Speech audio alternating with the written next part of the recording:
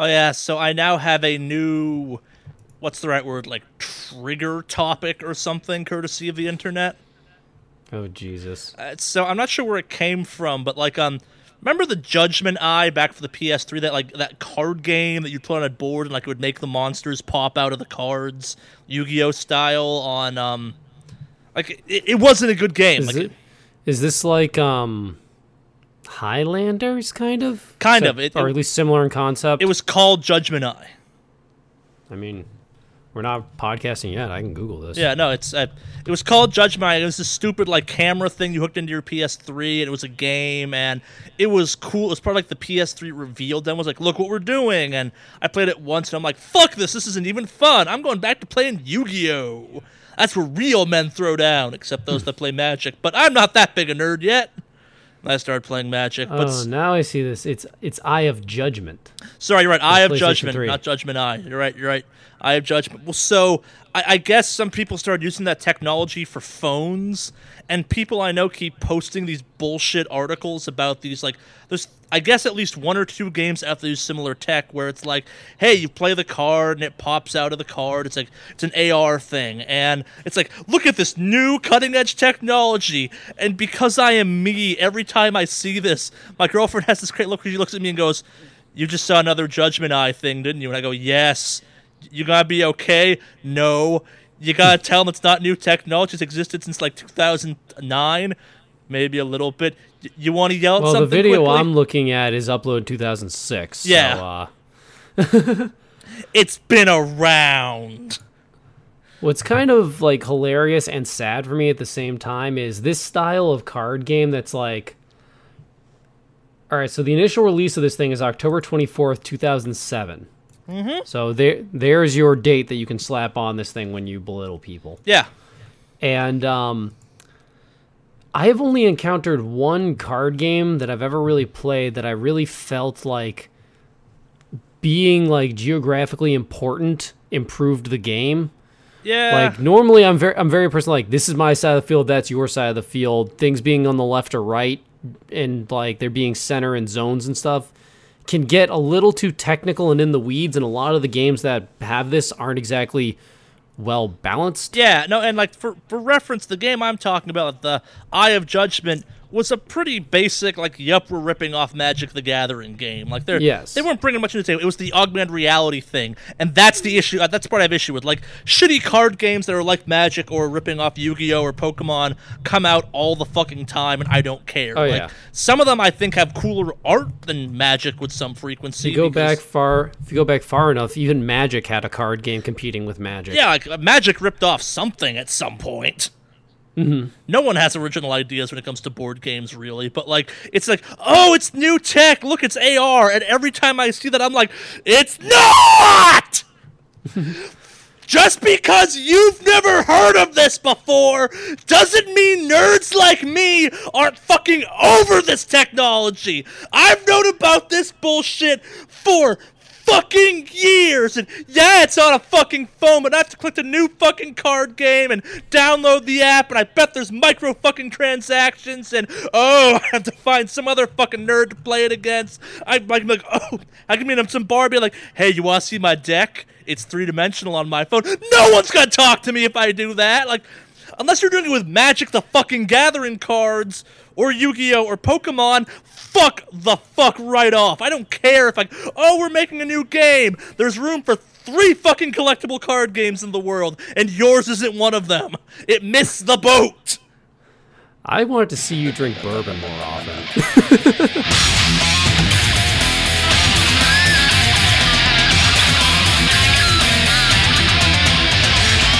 Hello, everyone, and welcome to the Wicked Awesome Cast, the official podcast of Something Wicked Studios, a YouTube channel, so I'm told.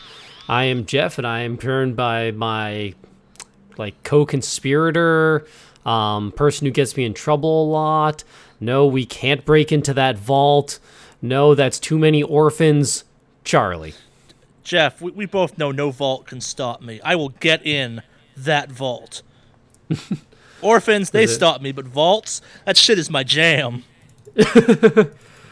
Oh my god. Now I want to figure out, like, what is within that vault that you desire so greatly? I mean, other than clearly just anything that I want so that you can take it from me, and anything that, like, what is your purpose? Well, I wanted to see Jeff cry.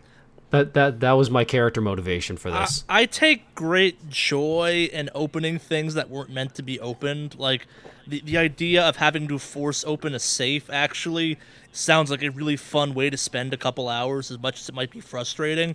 Like, the process of, like, zip wheeling off a set of hinges or something so you get into a safe actually sounds like a lot of fun, because it's like, I get to destroy something, and then I get to open it. It's like it's like super ridiculous industrial Christmas at that point.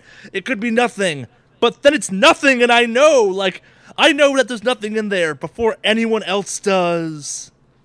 I think that there should be something like there should be like a Twix bar or something like totally satisfying but not worth the effort, so it's just like, hey, I got a Twix bar and several hours spent on something I greatly enjoy. Yeah, like the process of breaking into a safe either involves lockpicking, a hobby I very much enjoy, or like destruction of stuff with hammers and zip wheels and grinding discs and jackhammers, another hobby I very much enjoy. So it's kind of a win-win. It's like, oh, you could be subtle.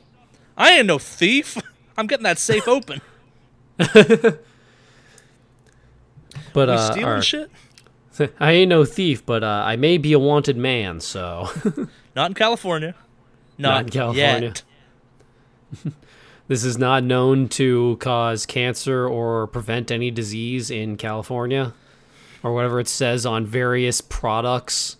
You mean like every restaurant here? It's like, being in this restaurant may cause cancer, expose you to gluten, and bring down your feels. Bring down your feels? We're sorry. I can make some connections here, and I'm not going to because I don't need to get myself in trouble. So on that note, how was your week? Not bad. Not bad at all. Despite being busy, I got some serious-ass gaming done since we last recorded a podcast. Awesome. Yeah, so Halloween happened, which meant I was initially going to try and do a live stream for that. Because we circle jerked so hard over Dead Space, actually, I'm like, maybe I should just play Dead Space, but because of work, it didn't wind up happening. And as a result, I tried out the Grand Theft Auto Online Halloween event, and it kind of sucked. I may be a wee bit over Grand Theft Auto Online, actually. I think I hit my wall of, right, this is just open world bullshit, and I'm not sure I have enough tolerance for this. Like, I really get the appeal of that game, and don't get me wrong, I wish that game appealed to me more, but at the same time, it's like, everything's technically a fetch quest. I'm playing on PC, which means the targeting assist that happens with controllers gets turned off everywhere, which I don't mind, but it really sucks when it's like, no, I don't have the precision of a mouse. Stop it.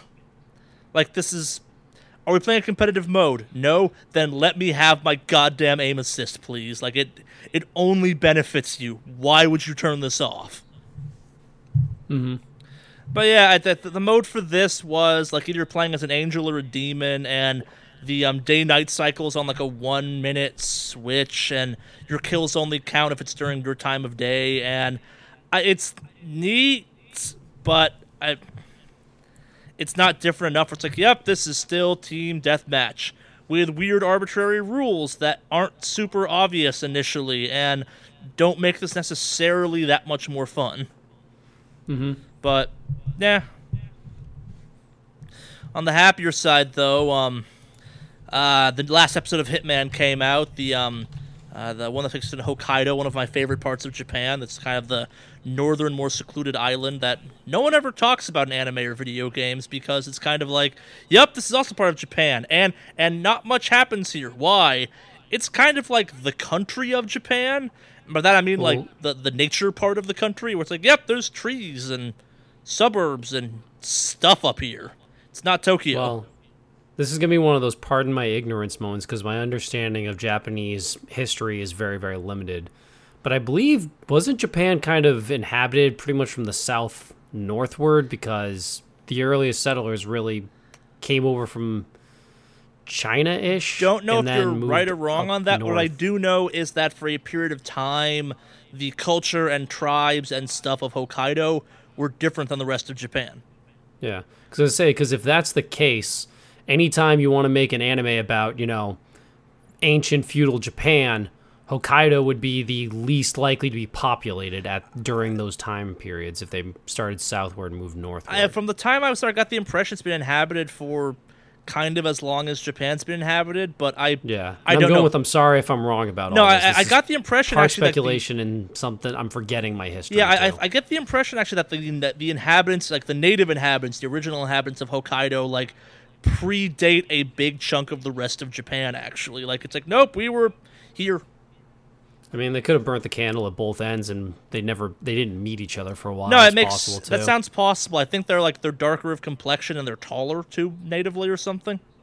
Maybe. I could be remembering things I don't know. completely wrong. I just know that it's like no, there is native Hokkaidans and they are different than typical Japanese. Huh. Yeah. Today I learned. Yeah, like little things like culturally they go back and the women used to tattoo like weird not weird but like mustache shaped tattoos on their faces above their lips. Like it's things I'm like that's a thing in Japan. Not really, but it was a thing way back when. Huh? Cool. Like it's the place if you wanted to see like real ass snow you'd go to because it's the northern island. That when you look at a map you don't register as an island until you go. They're like, oh crap, this is an island. This is indeed separate. Like a plane is taken to get here. Mm-hmm. Yeah.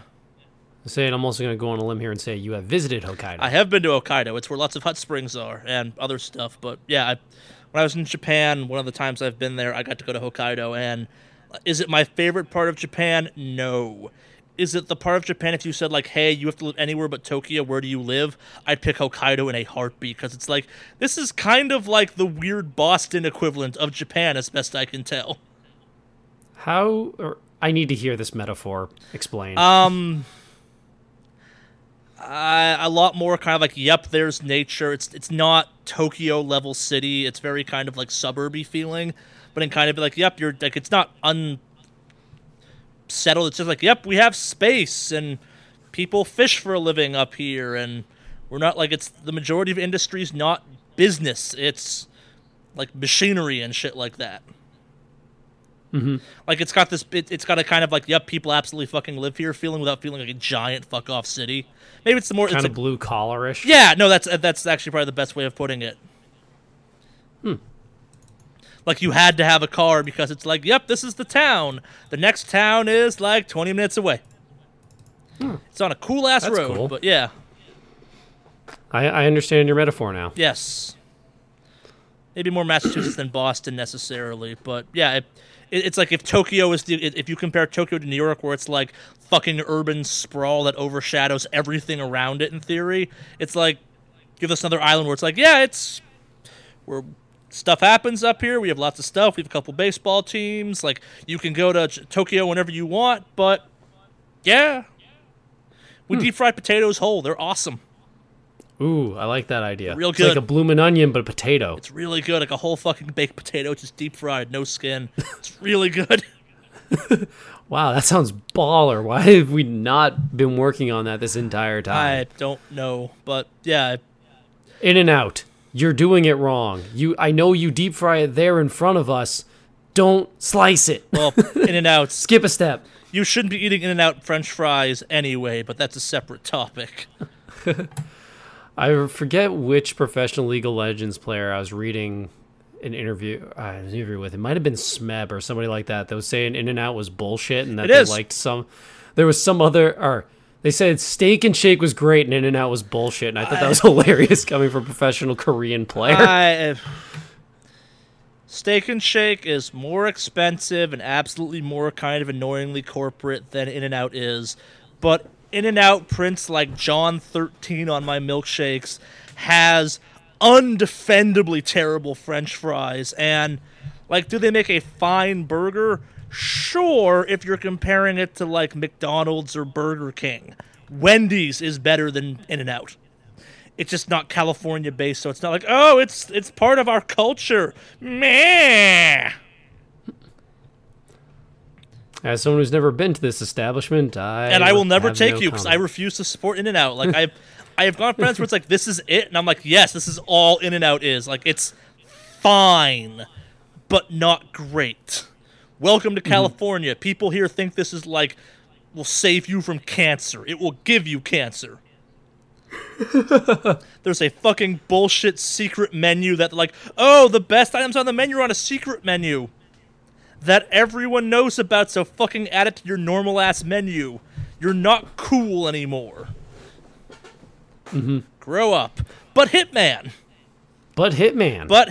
yeah. So the final chapter of that came out. It takes place in Hokkaido at the Gamma Medical Facility, and it's a bit of a weird one because initially I was like, okay, this is easier than the Colorado like militia base one was, which initially I wasn't quite sure how to feel about because I really liked how just kind of aggressively hard and in your face that whole mission was, where it's like, fuck, everything about this is hard. Like, it's taken everything I've enjoyed doing in this game, kind of turned on its head, and they drop you in the Gamma Institute. This is very laid back, smaller, much smaller actually, kind of maze-like environment that, like, there's no doors to pick, you have no equipment, and initially I'm like, really, you're gonna go, this is how you end the season? Like, you could have gone out in this crazy difficult mission. Like, no, this is equally hard, but it's making you fall back on all of the skills you've picked up. Like, was the Colorado one harder? Yes.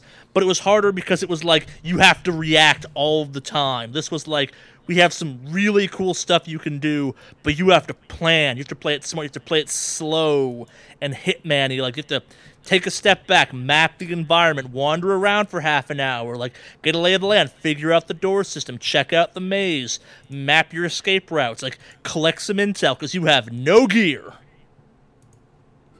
Now, I have loved that Hitman did this whole episodic, like, releasing them over the year thing. It's kept me playing that game. I've loved every mission of that game. Like, literally, I heard that game it's like, oh, we released the final chapter. I'm like, oh shit, gotta stop playing Titanfall to play this now. I'm like, Hitman time.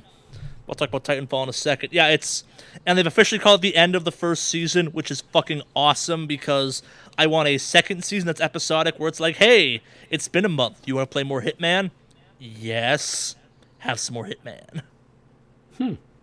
Interesting to see you be on the side of episodic releases. I'm not necessarily against episodic. I think what it does for this game is it keeps you engaged in a way that, like, if I had just played this the way I might normally, which is just, like, fucking burn through the story missions, I wouldn't have gone back and tried all of the, like, opportunities. I wouldn't have played around with the variety of systems the game has. So, like, by the Colorado mission and by this one, I was, like, super toned in on the correct way to play this game and, like, what my style was and how I went about missions. So I'm like, okay, we're going to wander, we're going to map.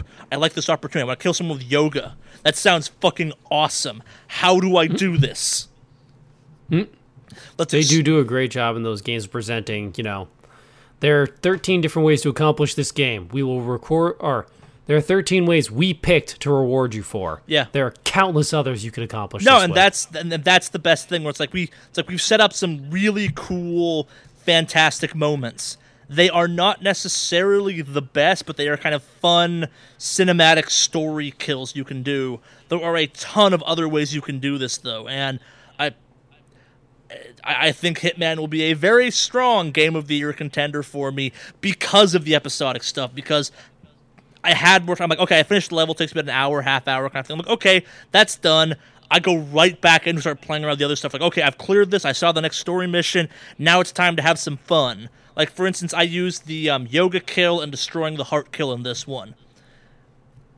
I forewent the killing someone with an AI-controlled machine robot thing and killing them with sushi because I'm like, I need to see what a yoga murder's like. I need to see this. We'll come back for you, Sushi Kill, though. Undead Sushi, from the creators of what, Machine Gun Girl? No, it's not that abstract. It's not that weird. It's I know. I'm intentionally going down the rabbit hole. This is a movie I'm referencing. No, I know, but it's one of those things where kind of like we're in Japan. I need to kill someone with pufferfish sushi. Like, this is how it has to go down. Nice. Yeah, no, it's that game. The first season. It's just dead sushi. Yeah, no, that's sushi. That's sushi.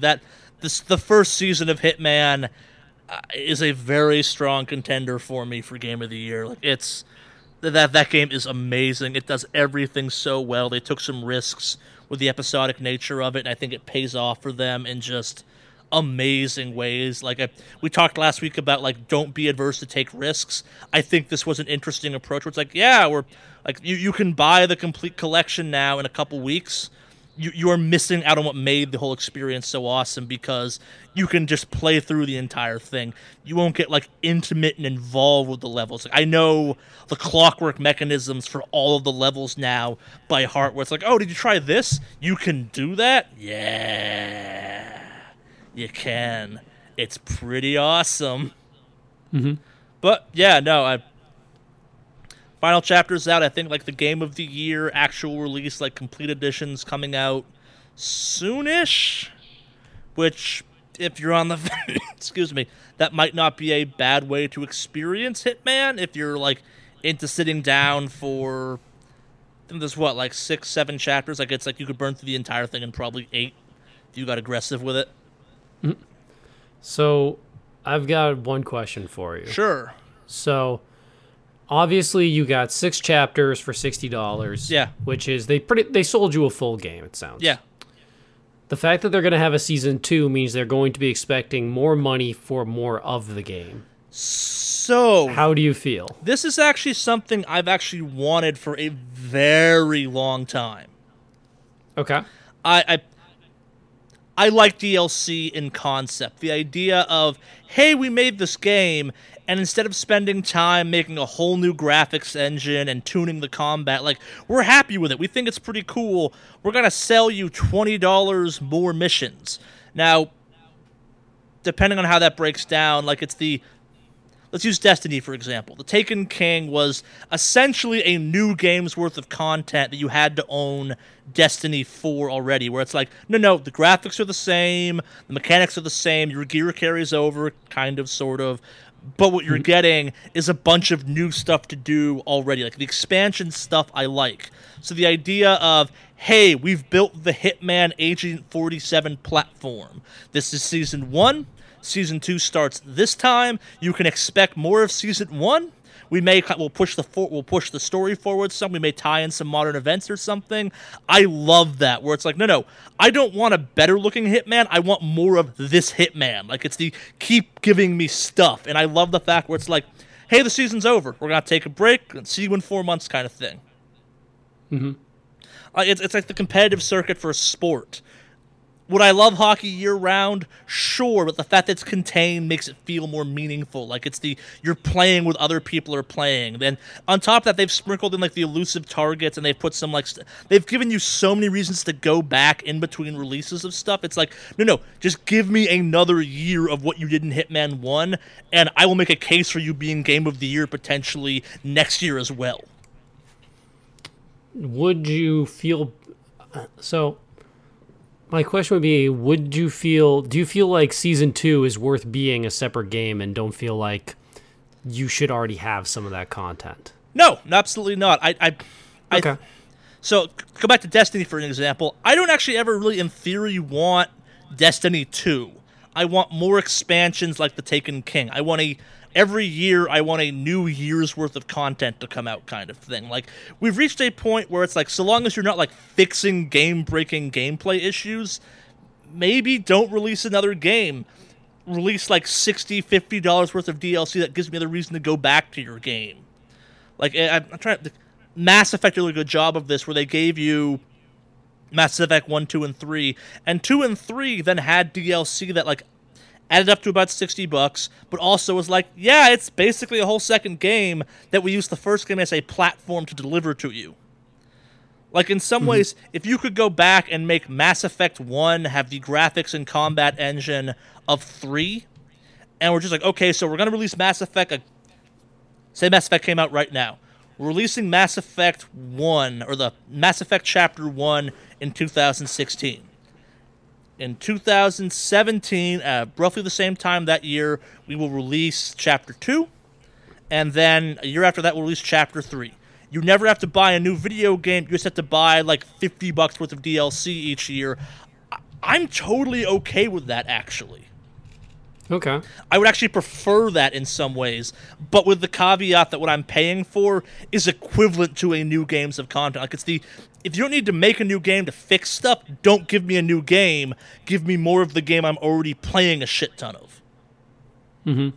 So, and to kind of springboard off that, the other game I played a ton of was I played through all of Titanfall 2's campaign, and I'm playing a bunch of the multiplayer. Like, literally it was Titanfall 2 came out on Friday. I dove into that shit, jumped off for GTA for a little while, went back to Titanfall 2 because that game is also fucking amazing. Like, the campaign is 6 hours long, and a campaign for a Call of Duty-esque, like, we're really only here for the multiplayer style game, should not be that good. Mm-hmm. And at the same time, you have me going, like, I love everything about Titanfall 2. Don't release Titanfall 3. Release me Chapter 2 of the story you've already done. Like, I will take another 6-hour campaign for $20. Mm-hmm. Like, I will totally do that. You want to give me, like, if you want to give me a co-op, like, Spec Ops style mode, I will pay $40 for that, so long as there's $40 worth of stuff I can do in that, because that game is also fucking amazing. Like, that may be one of the best kind of multiplayer-focused games that has come out this year, period. Mm-hmm. Well, say, tying you back in before I let you loose on Titanfall. Yeah. With Hitman, it's interesting and I think good as well to see that you are... Because you come with this interesting kind of monetizing of... It's almost like rent the game kind of thing where, like... Well, actually, no, that's a poor choice of words. But, like, continue expanding upon existing games as opposed to doing ground-ups. Which in some games, like a particular dumpster fire that we happen to enjoy, maybe a ground-up wouldn't hurt. Yeah, like But in some of these games that are being critically acclaimed very well or well-received, keep adding more of the content they want, like... Going to a game that I like, you know, I know I always come back to talking about this one, but if someone were to say, hey, we added a couple more chapters to Resident Evil 4, yeah, I would give them insane amounts of money for that. Well, to kind of veer off into a different corner, like, you play League. League has seasons. They change stuff and add stuff to that game constantly, and that's part of the fun of it. Like, it's not... I'm not, like... So, if every year they're like, okay, it's that time of year again, it's Christmas... New League, which is just a shit ton of new characters and some stuff. Maybe it's actually right now. Yeah, like it's like we released a bunch of new stuff. It's $20 to get all of it, or you can go free to play with it. Like, it's like, no, I'll fucking pay $20 for that stuff. Like, I will happily pay to continue. Don't give Riot any ideas. But you get what I'm saying? Like, they give it out for free for now. Let's not give them to. And you get what I'm saying, though? It's one of these things where it's like they've given you a platform you like, and they're not taking away that platform by adding new content. It's like, no, you deserve to be paid, in theory, for new work. Unless you need to, like... For some reason, if League of Legends 2 has to exist, I'm sure it will. But for now, League Prime is just fine. We can keep iterating on the success. We can add stuff. We can tune stuff. Dota 2 and StarCraft 3 exist. Things do get remade no matter how stable they seem. Because if you ever told me way back when, you know, Brood Wars will not be the end of the StarCraft series, I'd be like, why? And no, it's and like, because you're wrong, Jeff. No, but also think about the time gap between those two. But not StarCraft 3, StarCraft 2. Yeah. I don't know why I said think about how long it took us to get a StarCraft 2. We got like, that's not a real thing. Oh yeah, no, it took a long time, but I can imagine the League of Legends 2 10 years from now. But that's what I'm saying. Like, if I could get like 3 seasons out of Hitman, where it's like, yeah, season 2 costs like $40 or something, I'd be like, that is a fucking deal. Because it literally comes back to, if you can keep me feeling like I'm getting the equivalent of my money, like if I feel like I'm getting another full game, or like slightly less than a full game because I'm not buying the platform a second time, I will happily pay like full game money for just a full game's worth of new stuff to do. Mm-hmm. I'm not opposed to DLC. It's just DLC has to be like, no, this is $20 worth of DLC. Like, this is what you like about this game. Here is $20 worth of stuff for that. Mm-hmm. Okay, cool. Like, right. The Mass Effect didn't quite do it well, but they added big stuff to that game. They added important stuff. The pricing was a little off because you kind of wound up paying like $20 for 2 hours of content, which if they'd been like 10, I'd be like, fucking yeah, that was perfect, but each their own. Like, Grand Theft Auto Online keeps adding stuff for free because people are spending money in the kind of free-to-play stuff where you can buy cash to buy cars with. That is how you keep people doing that. Like, Bungie's tried doing that with Destiny, and they fucking failed at it, but at the same time, Year One had House of Wolves and The Dark Below, which were definitely $20, like maybe $15, and actually they were worth money because they added lots of stuff to the game. They felt full enough to justify the upcharge kind of thing. Like Taken King, which was, I think it was like a $40 DLC pack, was like, this is basically a new game. Mm-hmm. Okay, I'll pay $40 for that. Mm-hmm. Okay. Yeah. No, I'd love to see that actually happen more, where it's like, hey, we built the platform. Instead of spending all this time and resources making a totally new game, we just made more for that game you already like a lot. Like World of Warcraft and Diablo and EVE and most MMOs for that matter have been doing this forever, and it's a really... I like it personally, where it's like, don't make me buy something new, just keep adding stuff to the thing I'm already dealing with until you have to make something new. Mm-hmm. Yeah. Because that's kind of an interesting take on that. Yeah. Yeah, the idea of games as platforms is something I find super intriguing and cool. All right. Yeah. I can get behind that. Yeah. Well, you kind of already have that, so you're used to it. Like the idea of... Yeah. Yeah. Say that time of the year is upon us, but you're telling me to hold off until later in the podcast to go crazy with that. Sure. I haven't talked about Titanfall yet. I was going to say, now that I've held you off for talking about Titanfall, it's now time to unleash you on Titanfall. Yeah, so for a game that's comparable to like Battlefield and Call of Duty, holy fuck is that game's campaign like if you're a fan of sci-fi, Mirror's Edge, just good FPSs and want something new, like, if any of those reasons make you go, hey, that's me, fucking get your hands on this game and play the 6-hour campaign. Like, you will not be sorry. For a game that should have a just garbage throwaway campaign, that campaign is nuts awesome. And is it a great story? No.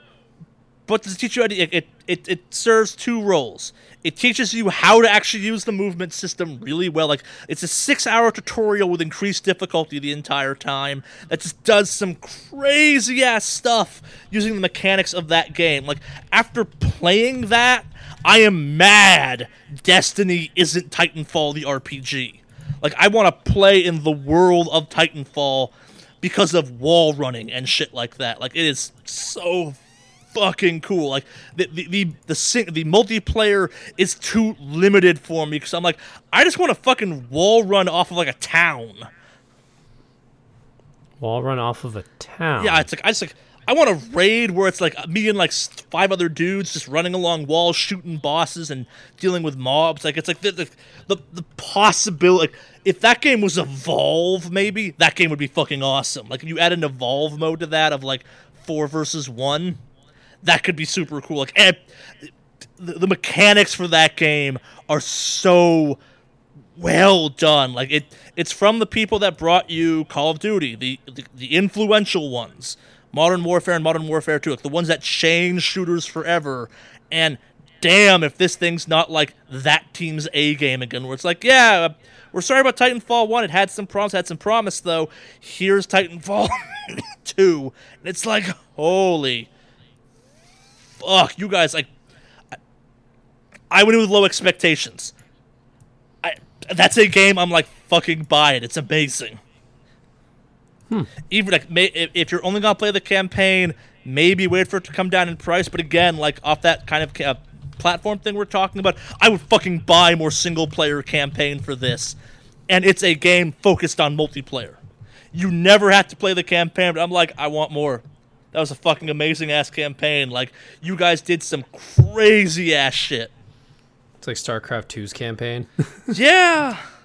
Little bit. Like, it's like, this shouldn't be, like, this should not be this good, and holy fuck it is. And I know, I feel like I'm harping on the campaign a bunch. The multiplayer's great too. Like, it's super fun if you're looking for kind of that, like, a little over-the-top, arcadey, but, like, still Call of Duty fast, second-to-kill kind of style stuff. This is your game. Like, this is in so many ways the game I've wanted, where it's like, it doesn't take itself seriously. Why? Well, I just dropped a 4-story tall robot from the sky, and now I'm wrecking shit with that. I'm gonna vault out of that, use my grappling to climb on top of someone else's, and throw a grenade down a smokestack on that shit, because that's what you do in this game.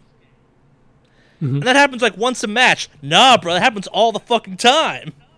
I'm gonna wall run my way there, and I'm gonna boost jump and shit like that too. Nice. I'm right behind someone and snap his neck because we have glory kills, and that's cool as shit too. No, it's Titanfall 2 is also just amazing. Like, it's the I don't want to play any other game except Titanfall 2 right now, because it's like, why are you playing this? You have Titanfall 2. It's amazing. Except that's how good Hitman was, where it's like, hey, there's a new chapter out. I have to play Hitman right now. But Titanfall 2, Hitman. Hitman must be satisfied. You can come back to this. Nice. Yeah, no. Titanfall 2 is... for a game that I'm like, yeah, maybe I'll play it. Maybe I'm so glad I've played it. It's so good. They do so many multiplayer things right. Like, the network system is super cool. The fact you can pick what server you're pinging off of, also kind of cool. Like, I felt like playing against a bunch of Danish people, so I did. Okay. Because reasons. I'm like, what are the Danes like in this game? Huh, worse than me. Cool. That's always a good barometer. Yeah, like, and it's got my normal gripe with multiplayer games, which was I want more customization of my character. Like, I don't just want, like, color skins for my armor. I'd like to be able to shift what helmet I have. Like, it's purely what I really now want is for Destiny 2 to have Titanfall 2's mechanics. It's like, no. Give me wall running. I want the movement options from this game in an RPG first-person shooter. Like, put it in Borderlands. I don't care. I want, like, some large co-op... Okay, what I really want is, towards the end of Titanfall 2's campaign, you get this kind of fake Spec Ops co-op thing. What I want is, like, 10, 15 missions that are meant to be played with your friends that are, like, Spec Ops style from, like, Call of Duty 2 or Modern Warfare 2, where it's like, these are fucking hard. They will be impossible by yourself, but, like, it's you and your friends, like, wall running off ships and, like, covert doing stuff, and you're doing constant... There's very often a left and a right to a room, and you need to coordinate both simultaneously kind of things. I want that so bad for that game. And, like, some of the best moments in that game are when you have, like, your NPCs bantering, where it's like, well, we could go around, or we could do something insane. And the insane thing is so cool. You're like... I just jumped out of a spaceship, wall ran across this fighter jet next to the spaceship, then jumped off a missile back into the spaceship I left a couple seconds ago. I could have gone... version of the intro to Bayonetta 1. Yeah, no, but that's the thing. Like, it's a first-person shooter with, like, Bayonetta 2-in-1 crazy level moments where it's like, moving in that game is the dodging system of Bayonetta, where it just feels so good, where you're, like, running along a wall and you shoot some guy and you're like, fucking yeah, wall run kill. It's so good. So good. Nice. Yeah. It's been a good week for games. Except for one game, which I'm not going to make fun of for a little bit. So the Destiny? Or not Destiny. Division? No, nothing to report on that. I thought about going in that, like, what's this patch like, and decided against it. But so I got a wee bit sick over the weekend while I was playing all this other stuff, so it didn't slow me down that much. But at the same time, it did give me ample time to keep track of the Skyrim Remastered release. And? Remember how I was super, like, Bethesda shouldn't be allowed to release games that are as fucked up on launch as Fallout 4? I kind of feel like Skyrim Remastered, or whatever this thing's actually called, kind of proves my point, because, like, Like, it's had sound glitches. The game is glitchier, I think, than Skyrim was on its original release. Like, it's got some serious actual problems that if you'd ask me, it's like, should I buy a Bethesda game a second time? No. You should never buy a Bethesda game on release day. Like, wait for that first patch they put out. And the fact that it's a re-release of a game they've in theory patched to hell to fix, and it's still got some serious jank, it's like, maybe Bethesda's actually kind of bad at making games, guys. Like, their games are super appealing and fun, but mechanically and, like, system-wise, they got some problems. I disagree with that. Because the thing is the problems aren't detracting. Like, Skyrim 1, or sorry, regular Skyrim, has tons of shit go wrong on the regular, and that's, like, part of the charm of the game is when a sign decides that it's going to go into an alternate portal. Okay, so that's or when a cow decides it's going to fly. No, so, and that's the thing. You find that charming. We fought about this a bunch during the Fallout 4 game, fight for Game of the Year stuff, where I'm like, that game's not even on our list because fuck that game a little bit. You find the glitchiness charming. I do not. I fucking hate that about Bethesda games, where it's like, oh, just save a bunch because the game will randomly crash. It's Bethesda. The thing is, in Bethesda games, the amount of resources and stuff that go into them is so much more complicated than, like, any other game around it. And like, name another game where literally every item in your inventory can be found and picked up. Like, nothing is dressing. Every single thing is an object. And this is just the consequences that come with a system that has that much just stuff in it. Yeah, no, and the argument I had against this when we fought about Fallout 4 was, I don't care how impressive that is. Maybe you shouldn't be doing that if your game is kind of fucked still. Like, the spectacle factor does not negate the fact that it's like, this game's still kind of fucked. If you want my full fight on this, go find our Game of the Year 2015 stuff, because I go off on this one. But I'm not here to open up this old wound again. Like, when a new Bethesda game comes out, I'll play it and be angry again, probably. But we'll see. Yeah, no, we talked about kind of this whole, like, the Bethesda saying, hey, you can't review our games ahead of time stuff. Last week some, and it's one of those things where kind of like, it's this, reviews for this game have been like, yeah, it's more Skyrim, but it's also more Skyrim, vanilla Skyrim, where you'll, like, fall through the fucking world and audio cues will drop at random and dragons fly backwards, which, if you find that fun, good for you. Charlie does not, and that stuff pisses me off in games, where it's like, if you'd been less ambitious, this might be better. But, yeah, I'm not going into it. I'm not going fully into it.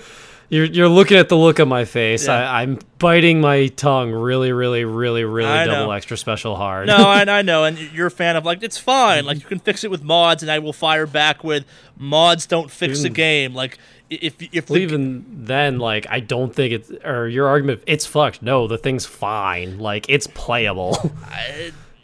You did not play Fallout 4 on the console where stuff was fucked, but... Well, yeah, good to be me then. Yeah, we'll just play on the PC. Not everyone has that option. Like, don't release it for consoles then. Not going into this further. Not going into this. Focusing on Titanfall 2 and Hitman. Happy thoughts, happy thoughts, happy thoughts. Yeah, basically. That's been about it for my week. I didn't do anything for Halloween because... fuck LA Halloween. I can either go trick-or-treat with my girlfriend's niece and nephew, or I could go to West Hollywood and be like, yep, I'm in West Hollywood. Fuck this part of the city.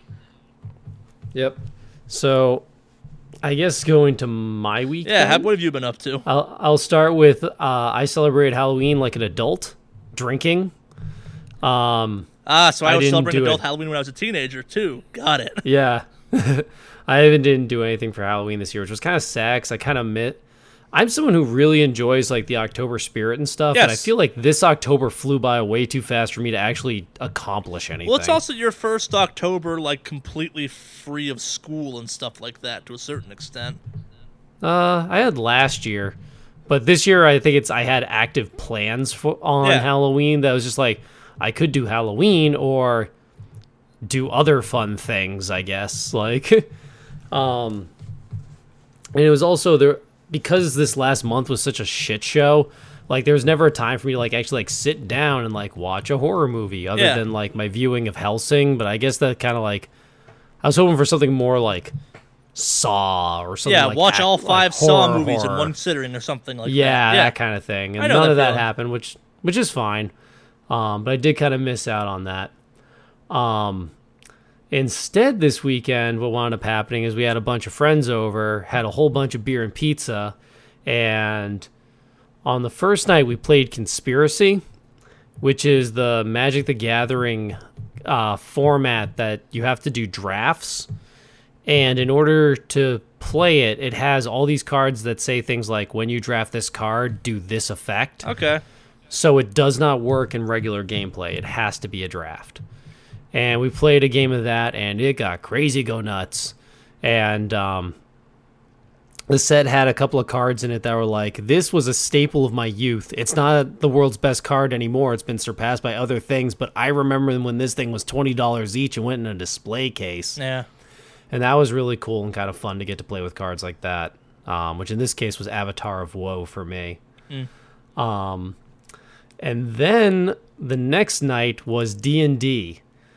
And in D&D, the latest update in the adventures of my character, so this week we were supposed to save a person, which managed to somehow morph into us saving one person and ransacking another person's house. Okay. Which I think is the first time we've actively just straight up robbed a dude. I'm surprised, given how you idiots played your tabletop game. Like, that always happens pretty early on when I play tabletop. It's like, can we rob them? Why? I just want to know. You're a barbarian wizard, Charlie. I just want to know! Well, my DM's moved into the I'm not playing the can you game anymore. Do it or don't. Yes, the burning wheel Can approach. I rob him? Try it. Yeah. The burning wheel approach. There is no can, only do. Yeah. Which definitely makes more interesting stuff happen, or makes people reconsider their decisions. Yes. So before you move on, have you ever played Burning Wheel before? No. So it's a game system for tabletop games that basically it's if you fail something, you have to move on. Like, you can't keep re-rolling a check or something like that. Oh, we don't. Or my GM doesn't let us do that. Yeah, no, it's like you can't. He also doesn't do the like. What do you find in the room? This is what's in the room. What if I roll higher? No, this is what's in the room. We're not sitting here waiting for you to roll 20s. The better house rules of D&D, where it's like, this is the shit in here. Deal with it. Yes. But I wanted something nicer. Well, you're appropriately wealthed for your level, so I'm not giving you any new toys for a long time. Who cares? Yeah. So then, wound up so you know how I periodically talk about Operation Usurp the Ranger's Mother? Yeah, you've mentioned it once or twice. It is now officially an overwhelming success. Okay. Good to know your imaginary banging of old women has commenced. No. She's my mom, not my love interest. Got some Oedipus Rex shit going on. I see how it is. Oh, yes. Sometimes a cigar is just a cigar. No, it's not. No, it's not. Not in D&D. Officially, she has become a ninja and is, like, practicing ninja stuff and, like, has set up a mannequin and officially removed the crotch of it because that's what shoulder height is for her. I am so happy with this.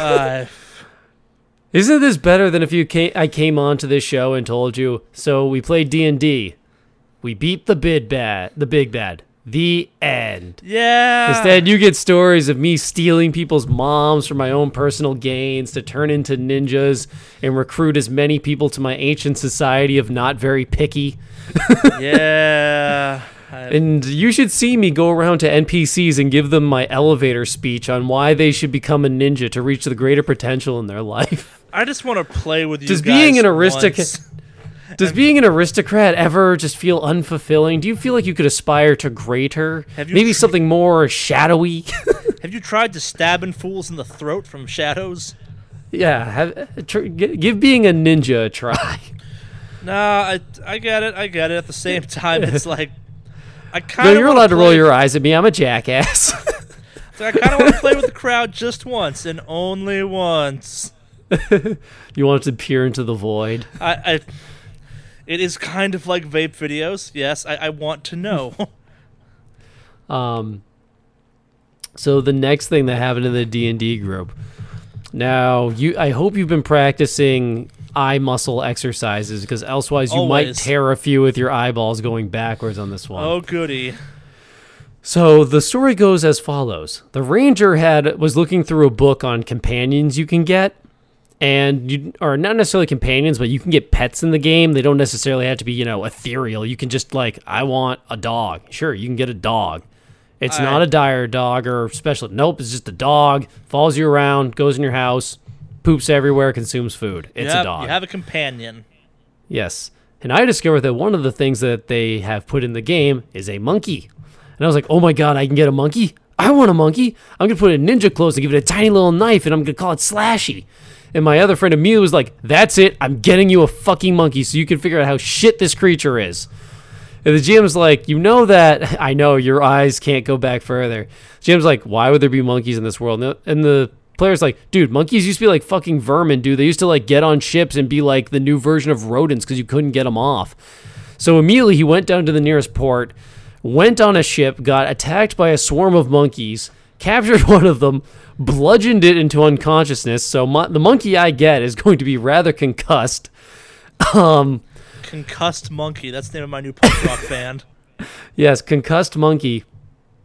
Or my new sex move. I'm not sure which. And he was like, you must take this monkey, and there are 2 conditions I already have. 1, you need a muzzle for it. 2, you need to get tiny handcuffs for it. Nice. So I now have that is the ideal plan. There is no way I'm not teaching this thing to steal shit. Congrats, I've moved your character from Naruto to Aladdin. Excellent, I can live with that. So that was the big things that happened in the D&D group, and that is your update for the short while. Not as eye-rolly as the mom kidnapping thing, but your DM indulges you way more than my DM, or back when I DM'd I ever would. It's like, can I get a monkey? No. But what am I? No. Fuck off. Oh, he's the type who absolutely will let me have this thing, and then I'm going to find out in a few weeks, so Jeff, roll a dice. Okay, I got a 14. What happens? Okay, so you have mummy rot on your right hand from being bit by that monkey. Congrats, you now have fantasy AIDS. Pretty much. I hope you're happy with yourself. And this wasn't from me getting a monkey. This was from me going, hey, I can get a monkey. I want a monkey. And then someone else going, that's it. You're getting a fucking monkey. I know. Walking off, getting one, and slamming it on top of me. It's concussed limp body into my lap. Your DM indulges you guys way too much. I appreciate that about him, even though I've never met him. But at the same time, it's like... You've met him. What? You've met him. What's your roommate? Yeah. Jeff's roommate. Indulge Jeff less. So let's see. What happened in that. So continuing with things I'm going to go on to things that I've been watching. Sure. Which is I started watching the show Drifters, which I believe you recommended to me. I don't think so. Oh. Basically, the guys who made Hellsing Ultimate have a new show. There's only 3 episodes out. Okay. The premise is kind of interesting. They've basically taken... Or have you ever seen Fate Zero? No. Okay. So the premise of Drifters is basically it follows a bunch of people who are extreme badasses through history. Okay. There's this one Japanese guy who they wind up meeting up with, whose backstory, who you can actually look up and was a real person, was he got betrayed by some dude. The guy broke into his house to kill him. He set his house on fire to kill the guy, and then proceeded to write a poem about how big of a shithead the guy who broke into his house is before burning to death. Is it Nobunaga? It might be. I don't know.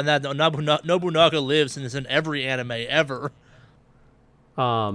Sure.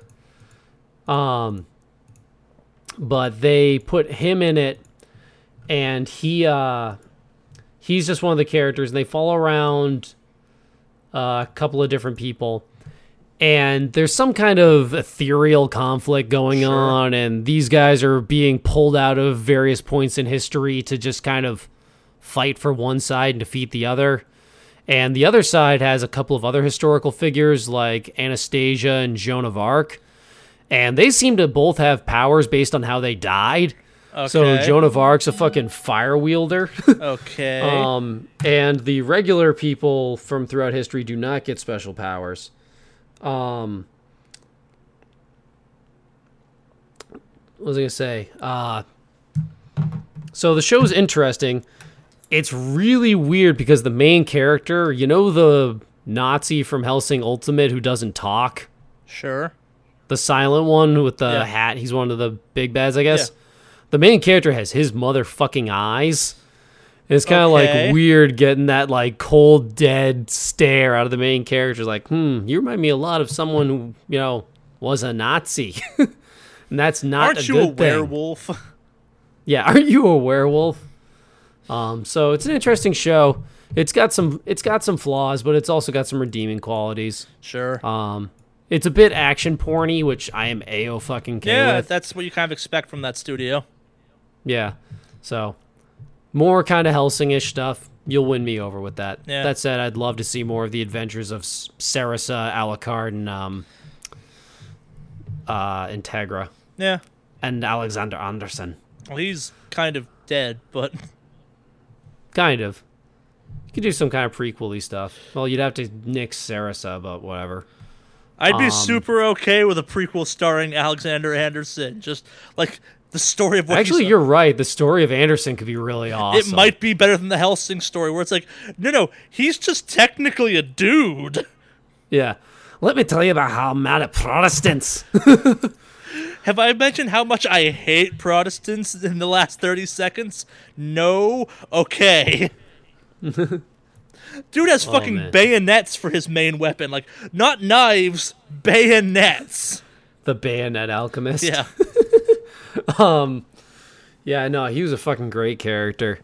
And he definitely, like, because of the stuff they established with his, with the leader of Iscariot, like... Yeah.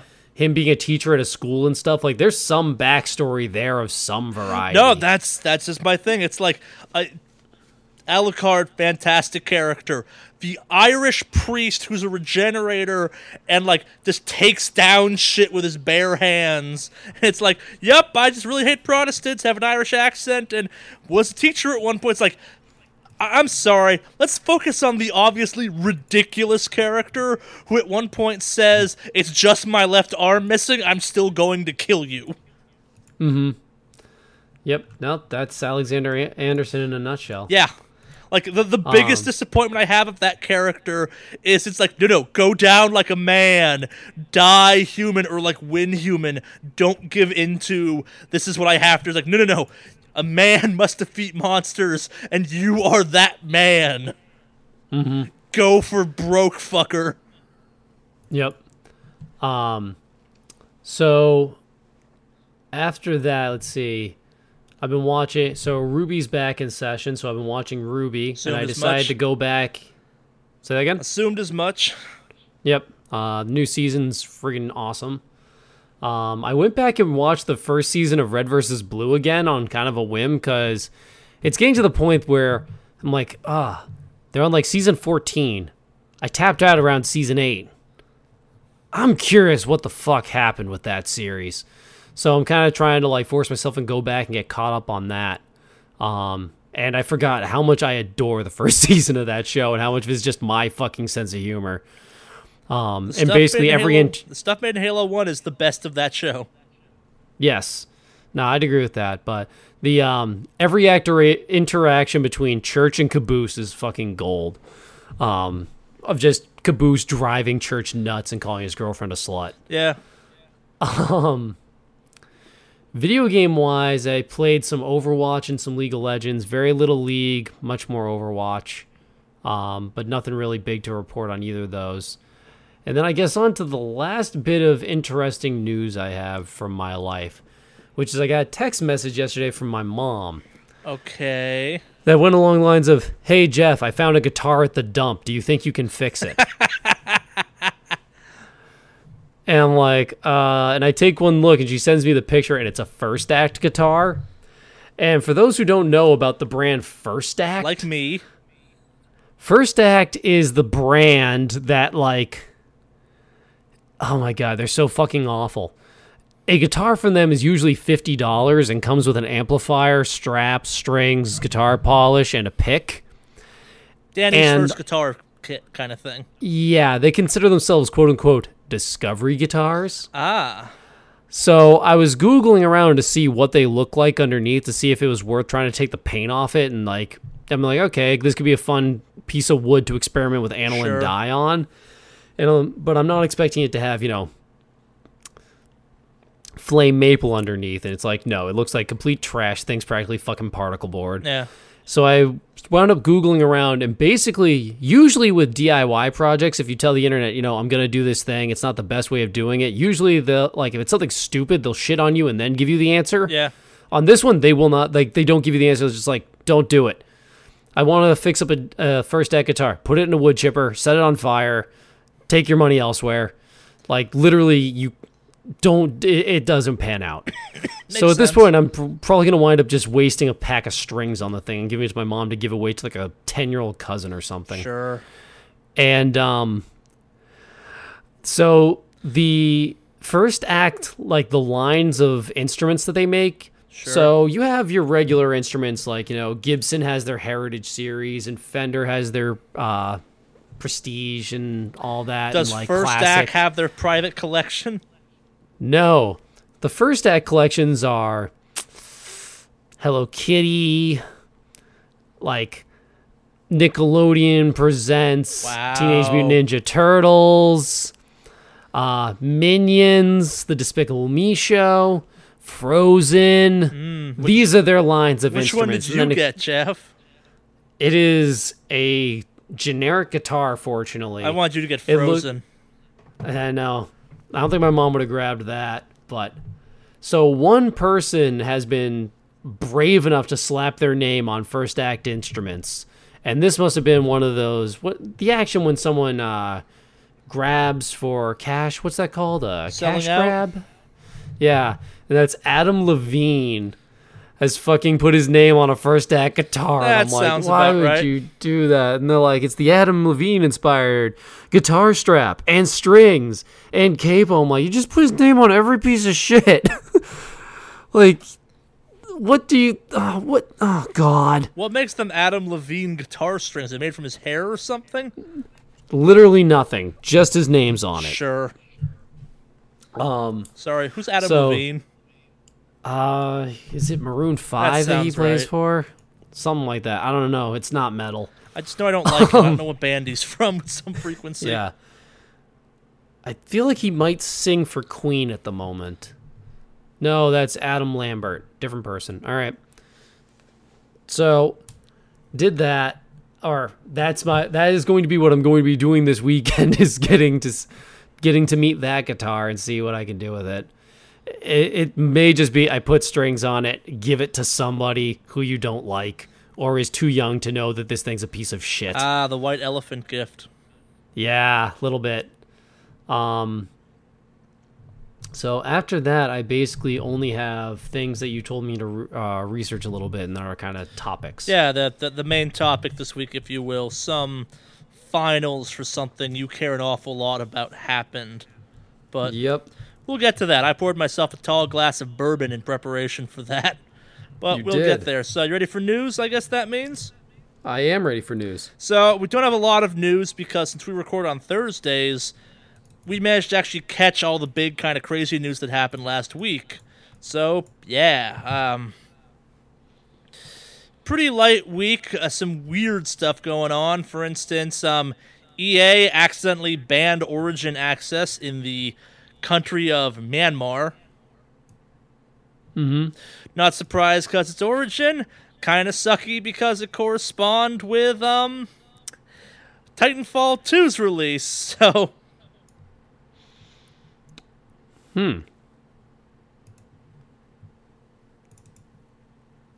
I didn't even Hello? know Myanmar had access to Origin in the first place. Like, not exactly a country you think of as being gamer heavy, but I guess I could be in wrong. I mean, gamers usually are a pretty loud audience because we have access to computers Yeah, no, and it's or other media content devices. to put the weird in perspective of this for you. Like, the U.S. had economic sanctions against Myanmar up until fairly recently. So, So where is this country? I don't know off the top of my head. Some part of Asia, I'm guessing, based off the name. I did not bother looking that up, but like, to put it in perspective, the economic sanctions had been in place for 19 years. Obama lifted those sanctions on October 7th of this year. So it's north of Thailand. Yeah. It's like between. So India is to its left, maybe not directly adjacent. Looks like Bangladesh is there, and another country who Manipur. Oh, I can't get it to really pop up the name. Sure. And then Myanmar, also known as Burma. Yes. Oh, that's probably why I recognize the name. Yeah. Is in between that. So it's kind of like near like Vietnam and Cambodia and Thailand. And no offense to those countries, I didn't realize those were countries that were big into the Origin system, let alone video games that I came guess that via could the explain internet. why Origin won't die. I Then, Big Daddy EA. Well, EA is working on it. They're going to get Myanmar unblocked. This was just dumb enough where it's like, wait, what? That's a thing that happened? Like, no, yeah, it's tragic. No, Myanmar had access to video games? That place was Burma up until recently. Apparently. That'd be like North Korea fielding a professional League of Legends team. You're like, wait, you can play the game there? I am still waiting for the North Korean announcement that they won Worlds. Do they do that every year? No, but according to them, they've won the Olympics. Well, yeah, so is America. If you believe the NBC. So I'm waiting for the Kim Jong-un is the mid laner for the North Korean League of Legends team, and that they won Worlds, and they are not sharing their trophy with their neighbors to the south. Oh, that'd make me so happy. Oh, that'd be the greatest news I ever read. What would the glorious leader main if he played League of Legends? Oh my god. It's so weird to say because knowing facts about that guy, Based off the all of lies them we are- choose to believe yeah. as people of the internet, what would he Yeah. main? well, Kim Jong Un and Kim Jong Il are not the same person. Kim Jong Un has much less got 36 holes in one or got 18 hole in ones in golf and then decided to never play again. Yeah. He has a few less stories like that about him. Yeah. Oh man. One is also Who would he alive and the main? other one is dead, I believe. Yes, Kim Jong Il is dead. Yes. Kim Jong Un is his son. My God, I'm assuming he would have to be some kind of like mid laner, and he would probably be one of those guys who's like my mechanics are the best in the world. No one is better than me. Or maybe he'd be an 80 carry. He'd be somebody that was like all mechanic focused and just like I could talk about how I'm the best in the world and my team sucks and every one of you needs to get up to my level. Got it. Well, so moving on from that, let me paint you a word story, if you will. The Splinter Cell series recently went on sale for a whopping 75% off on the Steam. This included Not a variety of Splinter Cell games, including Splinter Cell Blacklist. It was available in a bundle, which is cool, I suppose. And lots of people chose to buy this. Valve ran out of Steam keys for Blacklist. That can happen? Apparently.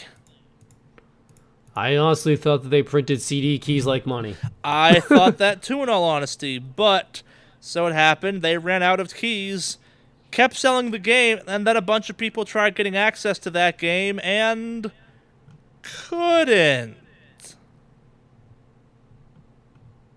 Just thought this was a weird one. Yeah, that's a weird fumble on Steam's part. Yeah. That said, Steam's the type, or Valve's the type of company like, you all get it for free. I'm more the idea of Steam running out of Steam keys was the part I found most interesting. Where it's like you I said, didn't know there was a bottom to the well. yes, no, it's like how does that even fucking happen? Mm-hmm. How did you do this? Like that's like saying we reached the end of the internet. There isn't one. Yeah, that is weird. Yeah. I have no reaction to this aside for like, yup, this is the part of Steam Charlie doesn't like, where it's like, you don't actually really totally own the game you buy. You're kind of weirdly licensing it, but, not much. It's shitty they kept selling the game after they no longer had access to it. I'm sure they're fixing it. I've not seen an update about that, but... I'm assuming there were two systems in place, one to make the sale happen and one doing inventory and one keeping the information about the sale active. Yeah. And these two systems probably weren't talking to each other. Possibly. That would make a lot of sense, actually, yeah. Well, so, and unless you have more meaningful to say on this topic, aside for, like, yep, that kind of sucks. We got a little more Valve stuff. This is more in the positive bucket, though. Hey, knowing Valve, they'll probably like, okay, that happened once. That's not happening twice. Yeah. Yeah. I was just more amazed that it was like, holy crap, there's an end to Steam keys. Yeah. Yeah, I thought that was an infinite resource too. Yeah. Well, so moving on. With the great Steam key drought of 2016. We could not play Blacklist for a couple weeks. It was terrible. Terrible. We could not play a somewhat old game that, while okay, was not like the hotness even when it came out. Do you boys remember Sam Fisher? We remember Sam Fisher. Oh, Sam Fisher. Yeah, he used to live around here. The poor man Had saw quite a the few snake. games, that guy. At first, things were going really well for him, but then, the drought came, and then once the government betrayed him 6 or 7 times, things got a little bit hazy. I never liked any of the Splinter Cell games. I tried so many times where it's like, this is too serious. It's all about tactical espionage. Yeah. Thomas Edison hatred enthusiast. A little bit, yeah. Especially it's like don't kill people. That's not happening. You kill light bulbs in this game. Until they got smart and caged in the light bulbs. Those bastards. We reward you for not killing people. Yeah, no, I'm making sure every fucker and his brother stays dead. Said these are terrorists? Yeah, they're dying. Don't make these villains comically evil and not expect me to knife them in the fucking throat. But they have a wife and kids and a knife in their throat. Look at all the things they have. Shh. Bleed out. Just bleed out right now. Shh. Die. No. Only dreams. Only dreams. Of your death. Hello, Nathan Explosion. I wasn't expecting to run into you tonight. Exactly. So, moving on from this dumb topic. This is actually something I am quite positive on. Back in September, Valve notified devs that it was going to change up the discovery system of their store to Discovery 2.0. Yay! Okay. But the relevant thing now is that Valve is cracking down on those nice pictures that go along with games when you look at them in the store page. Like the thumbnails? Yeah. Okay. All those have to be real screenshots now and not renders out of the game or something. They have to be actual, like, nope, this is fucking footage from your game. Okay. I'm assuming they're still allowed to have trailers, though, right? Yeah, those are different. But any pictures you have to be, yup, these are pictures of the game. Now, a cynical person, which I am, might wonder if this might be due to the fact that a little game known as No Man's Sky had a lot of pictures on their Steam page that in no way looked like that game, ultimately. Statistically probable. It's like there's a cause and effect. Statistically favorable. Yeah. I'm curious exactly how many people demanded refunds for that game ultimately, like, because of the Steam refund policy. That could have been like, oh crap, we're selling so many copies, and they're all coming back! Boomerang. Fuck, I'm mad I paid money for that game. I'm glad I didn't. It's it's real bad. Real bad. I guess while we're talking about that, the No Man's Sky account got hacked, and someone tweeted out No Man's Sky was a mistake and it was fake, so shut up about it. It was an elaborate hack, but... Yeah, them and... Getting into a Twitter account? They also hacked an email, so they like sent some gaming publications where it's like, is this real? And they confirm, like, yes, this is totally real. Okay. Minor bullshit stuff. Make better passwords, gaming companies, I guess. I don't know. But moving on from that, you ever set foot in a GameStop, Jeff? Do I ever step foot in a GameStop? Have you ever done that? Not if I can help it. Yeah, so, Have I? Yes. Yes. Would you be happy if you learned that, despite all the big games that came out in October, GameStop's sales in store weren't especially as well as good as they expected them to be? I won't say I'm surprised. Now with the success of Amazon Prime. Yeah. And since they won't sell me PlayStation 2 games anymore, yeah, I like never go there. Yeah, no, I've always had a kind of like, I'm glad it exists because physical retail, but at the same time, fuck off a little bit, GameStop in some ways. It's like, when I lived in Pittsburgh, I was a big fan of the one I went to there because it was like just barely a GameStop. The ones out here in LA are significantly more like, yep, we're GameStops in every stereotype possible. Yeah, they very much like the benefits and reasons that I needed them to exist were basically game reselling. Yeah. Not that I've ever really been big into selling games. I've always been big to buying used ones. Yeah. And they're not even really the big dog in that fight really anymore. Yep. If you want to buy a used game, you can do that on Amazon now. Yeah, which is crazy and weird to think about, but... It's the hurdle that had to get over was selling games to Amazon for Amazon to have a pile of, what's it called? To have a backlog of used content was the barrier to entry on that. They have since gotten over that hurdle. Yeah. So, yeah, we don't need to care about that anymore. Nope.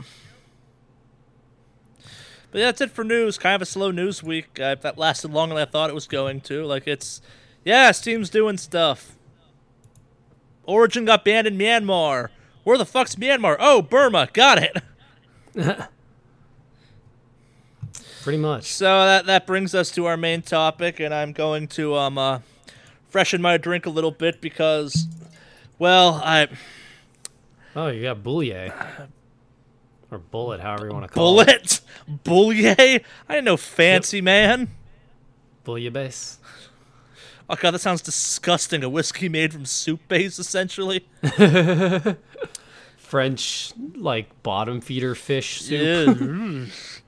I got my drink handy. Jeff, something happened in your world called, like, the League of Legends Worlds for 2016. It's a small, understated event that, like, very few people know about, and millions of dollars definitely don't go into it, and it's not, like, televised and shit like that. It's in this tiny little venue called the Staples Center. Yeah, I definitely didn't do a load-in for it once back when I was doing roadie shit. I know you care about this like little indie underground game called League of Legends, and I thought it would be nice because I've talked about other games on this podcast in length, occasionally in the main topic, to give your weird little underground MOBA bullshit the time it properly deserves. So, Jeff, and I'm gonna regret saying this, tell me about League of Legends Worlds.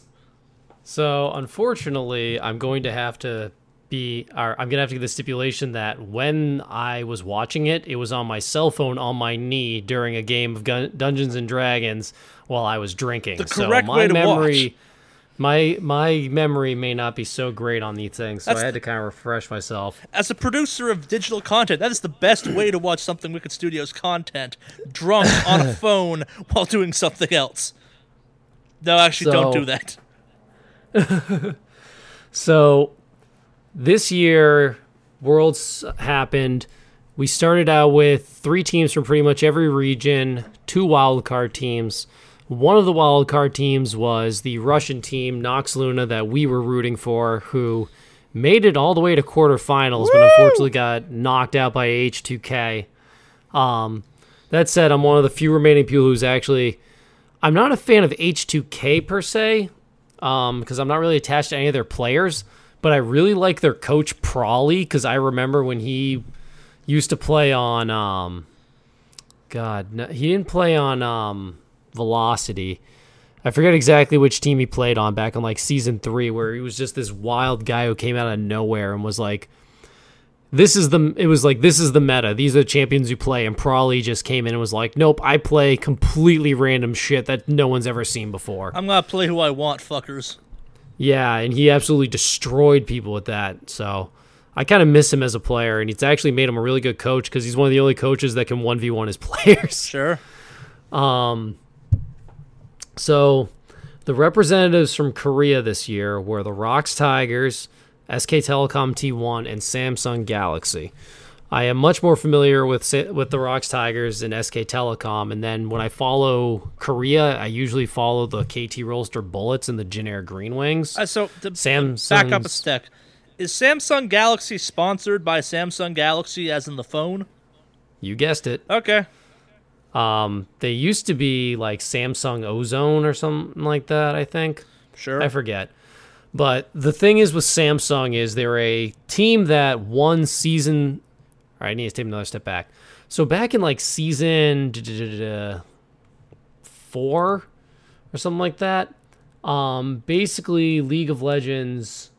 I'm going to start saying that this is season 6 because I can't remember that well. I'm pretty sure it's 6. Sure. Season 4, they basically said you can't have sister teams anymore. So you can't have a Samsung Galaxy Blue and a Samsung Galaxy White. You can't have an SK Telecom T1S and an SK Telecom T1K. You can't have one organization own 2 teams because it's a conflict of interest. And Samsung Galaxy White won Worlds in season 5, I believe. And then, they won season 4. And then promptly every single fucking member of those 2 teams fucking shipped off to China to never be heard from again. Well, not actually. A lot of them made it back to Worlds on their own talent and merit. But they basically all went, okay, China's going to pay us 5 times what Korea will or whatever. Sure. Peace, guys. So Samsung Galaxy was left with an LCS spot or an OGN spot and no one to play. So they spent season 5 basically being a real rocky fucking team and not being very good. And then season 6 rolls around and they got their bearings. They got some players.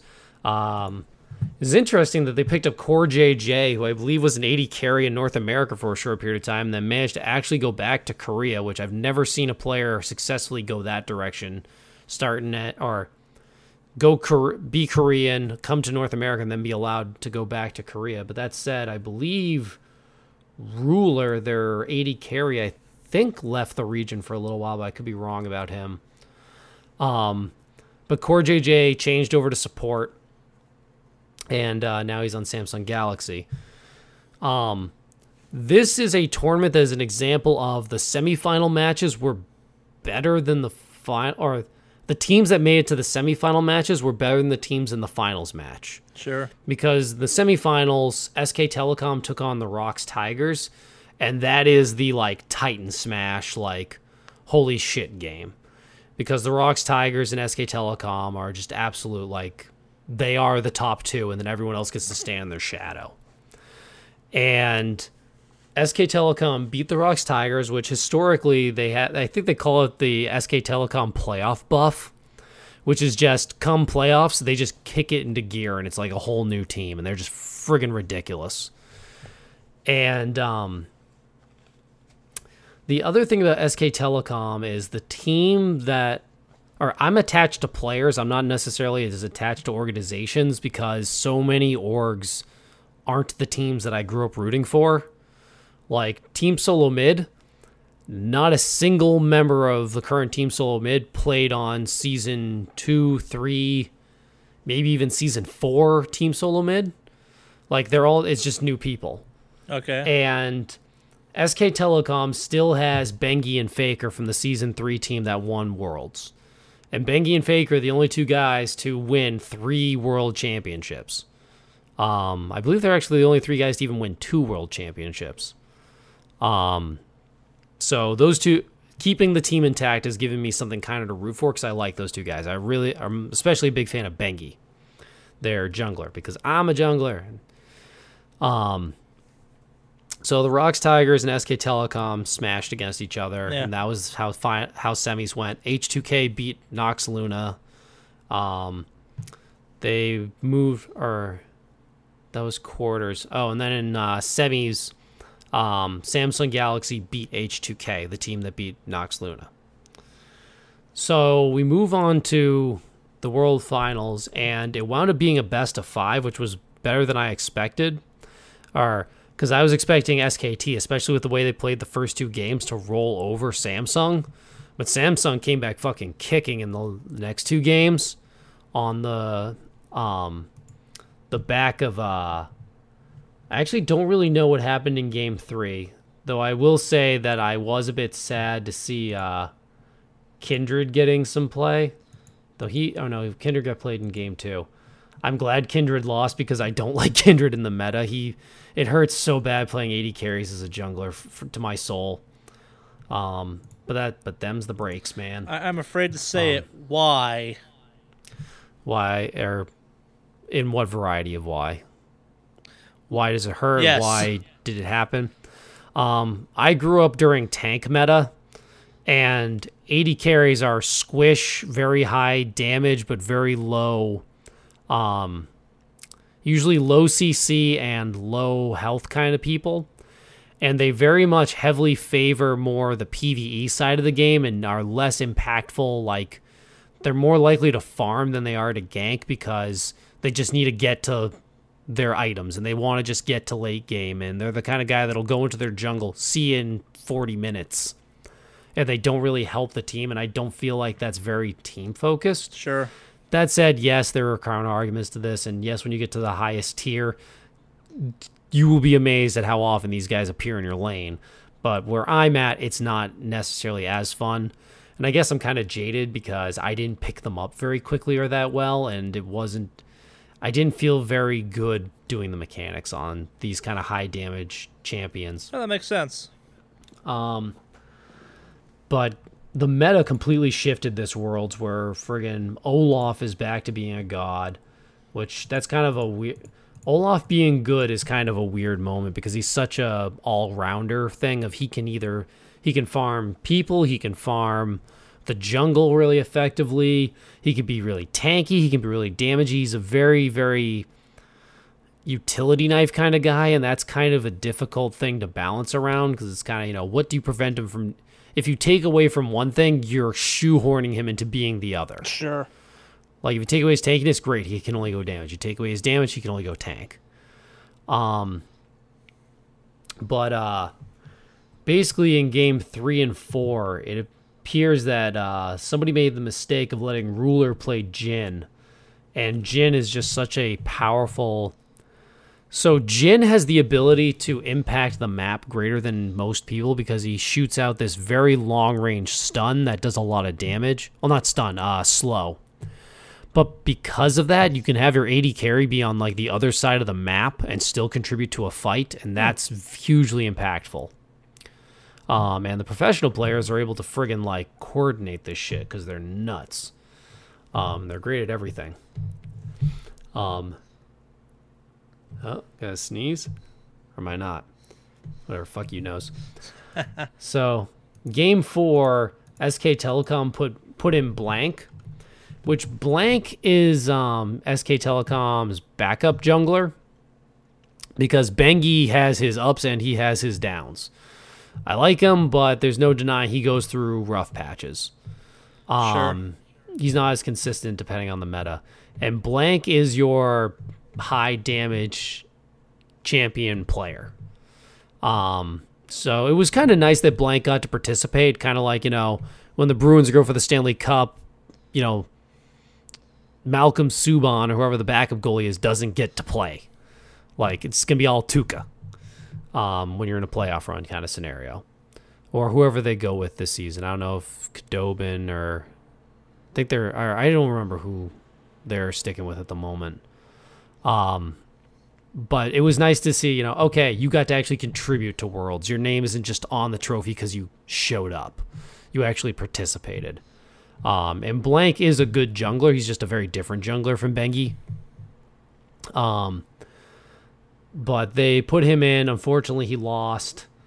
And they took him out and put back in Bengi. So that was kind of the nice, the hero returns moment for me of, Bengi got kind of like... The last 2 seasons, he's been kind of cast aside in SK Telecom because they brought in Tom and they brought in Blank. And they played both of them over Bengi a fair amount. And then basically when Worlds comes around, they pull back out Bengi. And they're like, okay, you remember how to play this game, apparently. And that was pretty cool. And it went to a best of 5, and fucking Faker got his hands on Victor, which Victor is kind of Faker's... There is certain champions that have blind pick priority, which is this champion does not do especially well against anyone. He does not do especially poorly against anyone. So if I don't have enough knowledge about my opponent to really try and prevent them from counterpicking me, this guy's super safe. And Faker's just really good with Victor now. And he was the highest damage, I believe, in that game. And also Duke appears to have held his own and kept Cuvée down, because Cuvée was really turning SK Telecom on their head with his play on Kennen, aka Pikachu. So on to some more League of Legends news that is going to be mostly pertinent. One, way back when we talked about Final Sum Nation, SK Telecom won Worlds. Congratulations to them. I'm glad to see they're on top. I will continue to watch them in the regular season and also go the KT Rolster Bullets because they never win. Start at the bottom, and we're still there.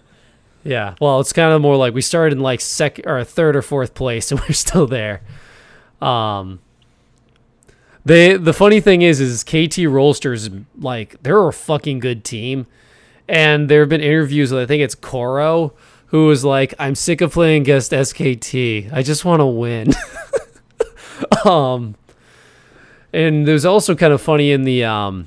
So SK Telecom and KT are kind of rivals because they both go back really far. And before the Rocks Tigers hit the scene, KT Rolster was the other big bad next to SKT.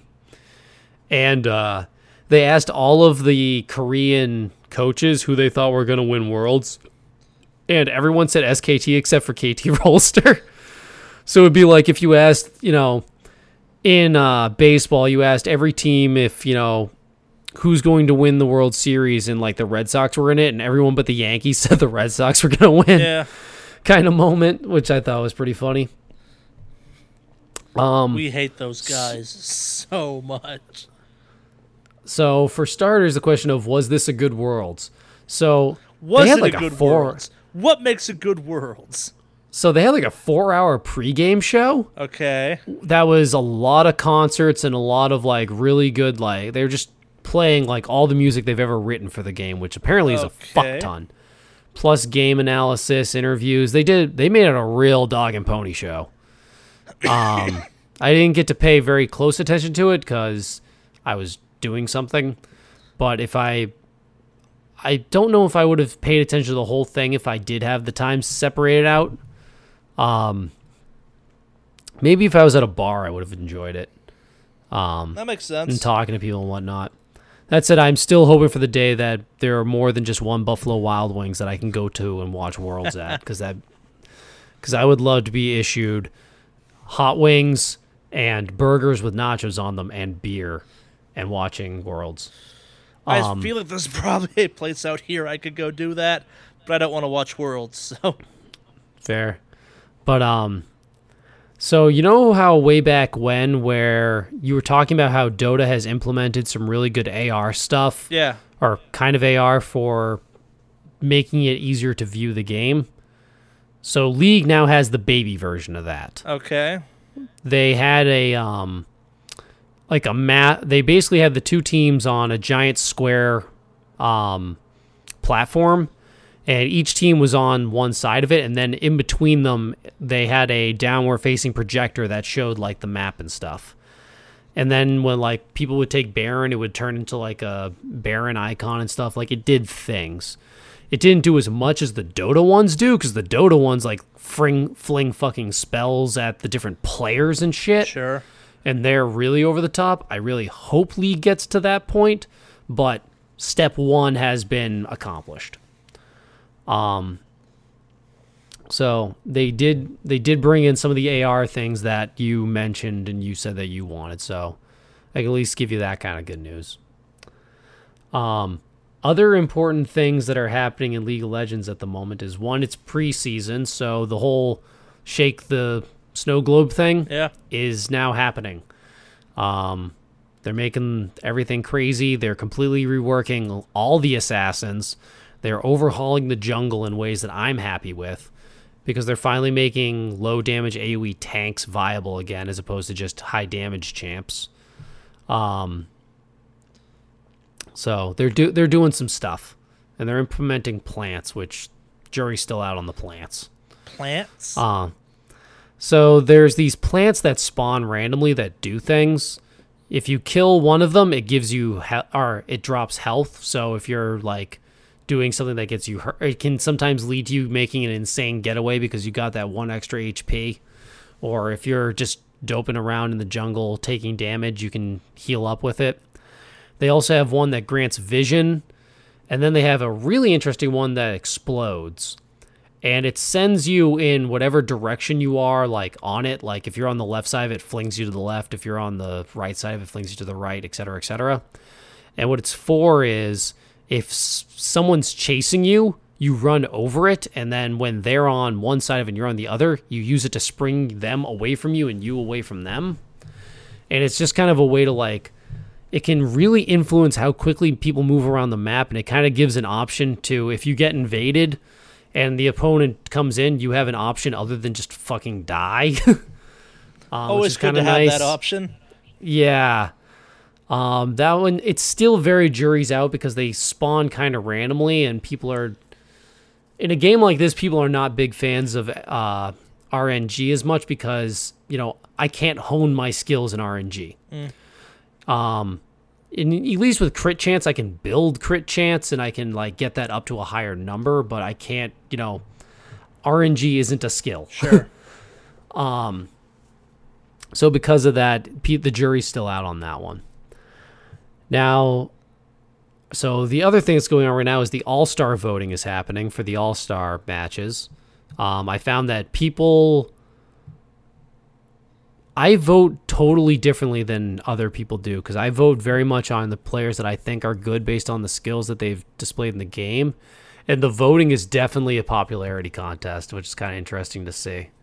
A lot of players like, this guy's popular. I don't know necessarily, like, there are other people in here who are good matchups against him and stuff, and some players I think get a little underrated.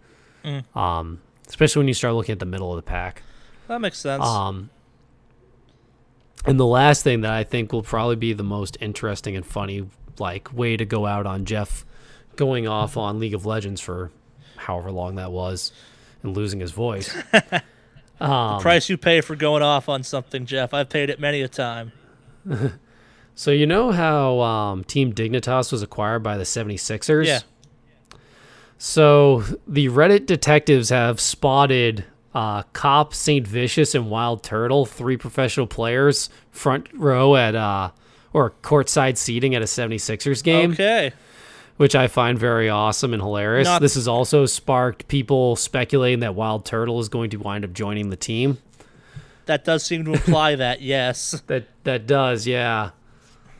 So I What thought were that you was kind doing of funny and hanging around wacky. with my daughter after dark in her bedroom? Getting acquainted. Yeah. We were talking, I promise. Yep. Not those lips, the other ones. Maturity. Oh, Gaming God. podcast. Debatable. Exactly. So that is League of Legends and everything that's happened from here, and me talking a little bit about a lot of things. Oh, so I guess to back it up a step, compared to prior seasons, have you been happy? But I get the impression there are good seasons of League and not so great seasons of League. Like, has this been a good season of League? This one's been more than fine. They've ironed out a lot of the wrinkles on how Worlds operates in general, because now there's more best of 5 series played. They figured out a lot of the there's two different types of things that they try and figure or tax a player in to try and figure who's going to break and whatnot, which is either there's mental integrity to win a shit ton of games in a row, and then there's preparedness to win a bunch of games over a larger period of time to prepare for. Sure. So what they did is they had 1 week where each team played twice, only 2 times a day, and then they had another week where each team played 4 times in one day. Damn. And that you saw a lot more teams break on the 4 games in one day thing, because they wound up playing every other hour. And that was teams that lost early in that tended to keep losing. That kind of makes sense. It's you can't take the pressure from it. But it also was kind of interesting because it's okay, this team's really good under pressure, but their preparation's kind of garbo, and it gives or this team's really good at preparing, but they're bad at getting used to something on the fly. It kind of, it gave new criteria for teams to be separated As on, which someone was who does interesting. not enjoy watching League for the exact reason of it all feels kind of not rehearsed but too prepared for, the idea that's no, we mix it up where some weeks it's you get time to prepare and sometimes it's no, we fucking throw you at the wall and see if you can survive. I like that. I actually like that a lot. Yeah. And then after that comes best of 5s, where it's literally you play 5 games in a row, and if a team comes up with something that you've never seen before, guess what? You don't get to prepare. Learn fast. Roll with it. Yep. So they did iron out a lot of those things this year, which was really nice. Probably the best season I'll always go back to, and the season that kind of made me a fan of a lot of things. And the reason we talk about pretty much any of this, I think a lot goes back to Season 3. Okay. And here's why Season 3 mattered. SK Telecom won Season 3. And no one would really care much about our Korean overlords if this wasn't the storyline that happened. And I forget the team, so I'm going to assume it's the team that I'm thinking of, but I could be wrong. So if I'm wrong, I apologize. If I'm not, I don't apologize. So there's a team called the Shanghai Jokers. They're from Taiwan, I believe. And I forget the exact way that it played out, but they basically wound up cheating Team Solo Mid a win that would have allowed them to progress, or at least still be in the fight. Explain cheated them. Did they actually cheat, or they managed to sneak something in? It was an outdoor facility, and there was some weird thing where a player was able to pause the game. During pauses, you are not supposed to talk to your teammates. You are not allowed to converse with each other. You have to be dead silent, because otherwise teams would pause, talk out their strat, and then resume, and that shit would be too slow. That makes it an RTS at that point in some ways. Yes, so that stuff's banned, and they got caught doing something like that, and then I think they also got caught looking at the Jumbotron that had the active map on it. That said, better precautions could have been taken, but also the referees didn't catch it. And I don't remember the exact scenario, but they did something that potentially resulted in Team Solo Mid getting a loss that was undeserved. This team then proceeded to go on to get into the semifinals. So at this point, you have pretty much all of North America, because Team Solo Mid was definitely at the time, probably or still are, the most beloved North American team. And this team dicked them over, made it to the semifinals, and then SK Telecom comes in. And everyone's rooting for them because they're not the team that dicked over TSM. Sure. And SK Telecom won it in I don't remember how many games they won it in, but they wound up knocking this team out. Actually, that was the semifinals they did that in, and all eyes were on that match. And then they played against Royal Club for the final, and they wound up shit stomping them. But it was one of those things like when the Red Sox beat the Yankees in the World Series in the semifinals, and I forget which team they had to play afterward, but no one gave a shit. They were just all happy that they beat the Yankees. It was that moment, except in video games. And that, I think, is, if it wasn't for that scenario and that moment where all eyes were on SK Telecom and people were rooting for them, I don't actually know if League of Legends would be as big as it is today because of the story, the absolute David Goliath, good and evil, Darth Vader, Luke Skywalker story that was created that day. Like, the stars just absolutely aligned to create fans in that scenario. And I think that was probably the best Worlds because of the storyline. That said, this Worlds, you have a lot of, like, basically a lot of the teams don't have those kinds of relationships with each other at the top. North America sent Team Counterlogic Gaming, Cloud9, and Team Solo Mid. Team Solo Mid and Counterlogic Gaming used to have a huge feud, but, like, none of the same players are on the teams anymore, so it's very hard to really care.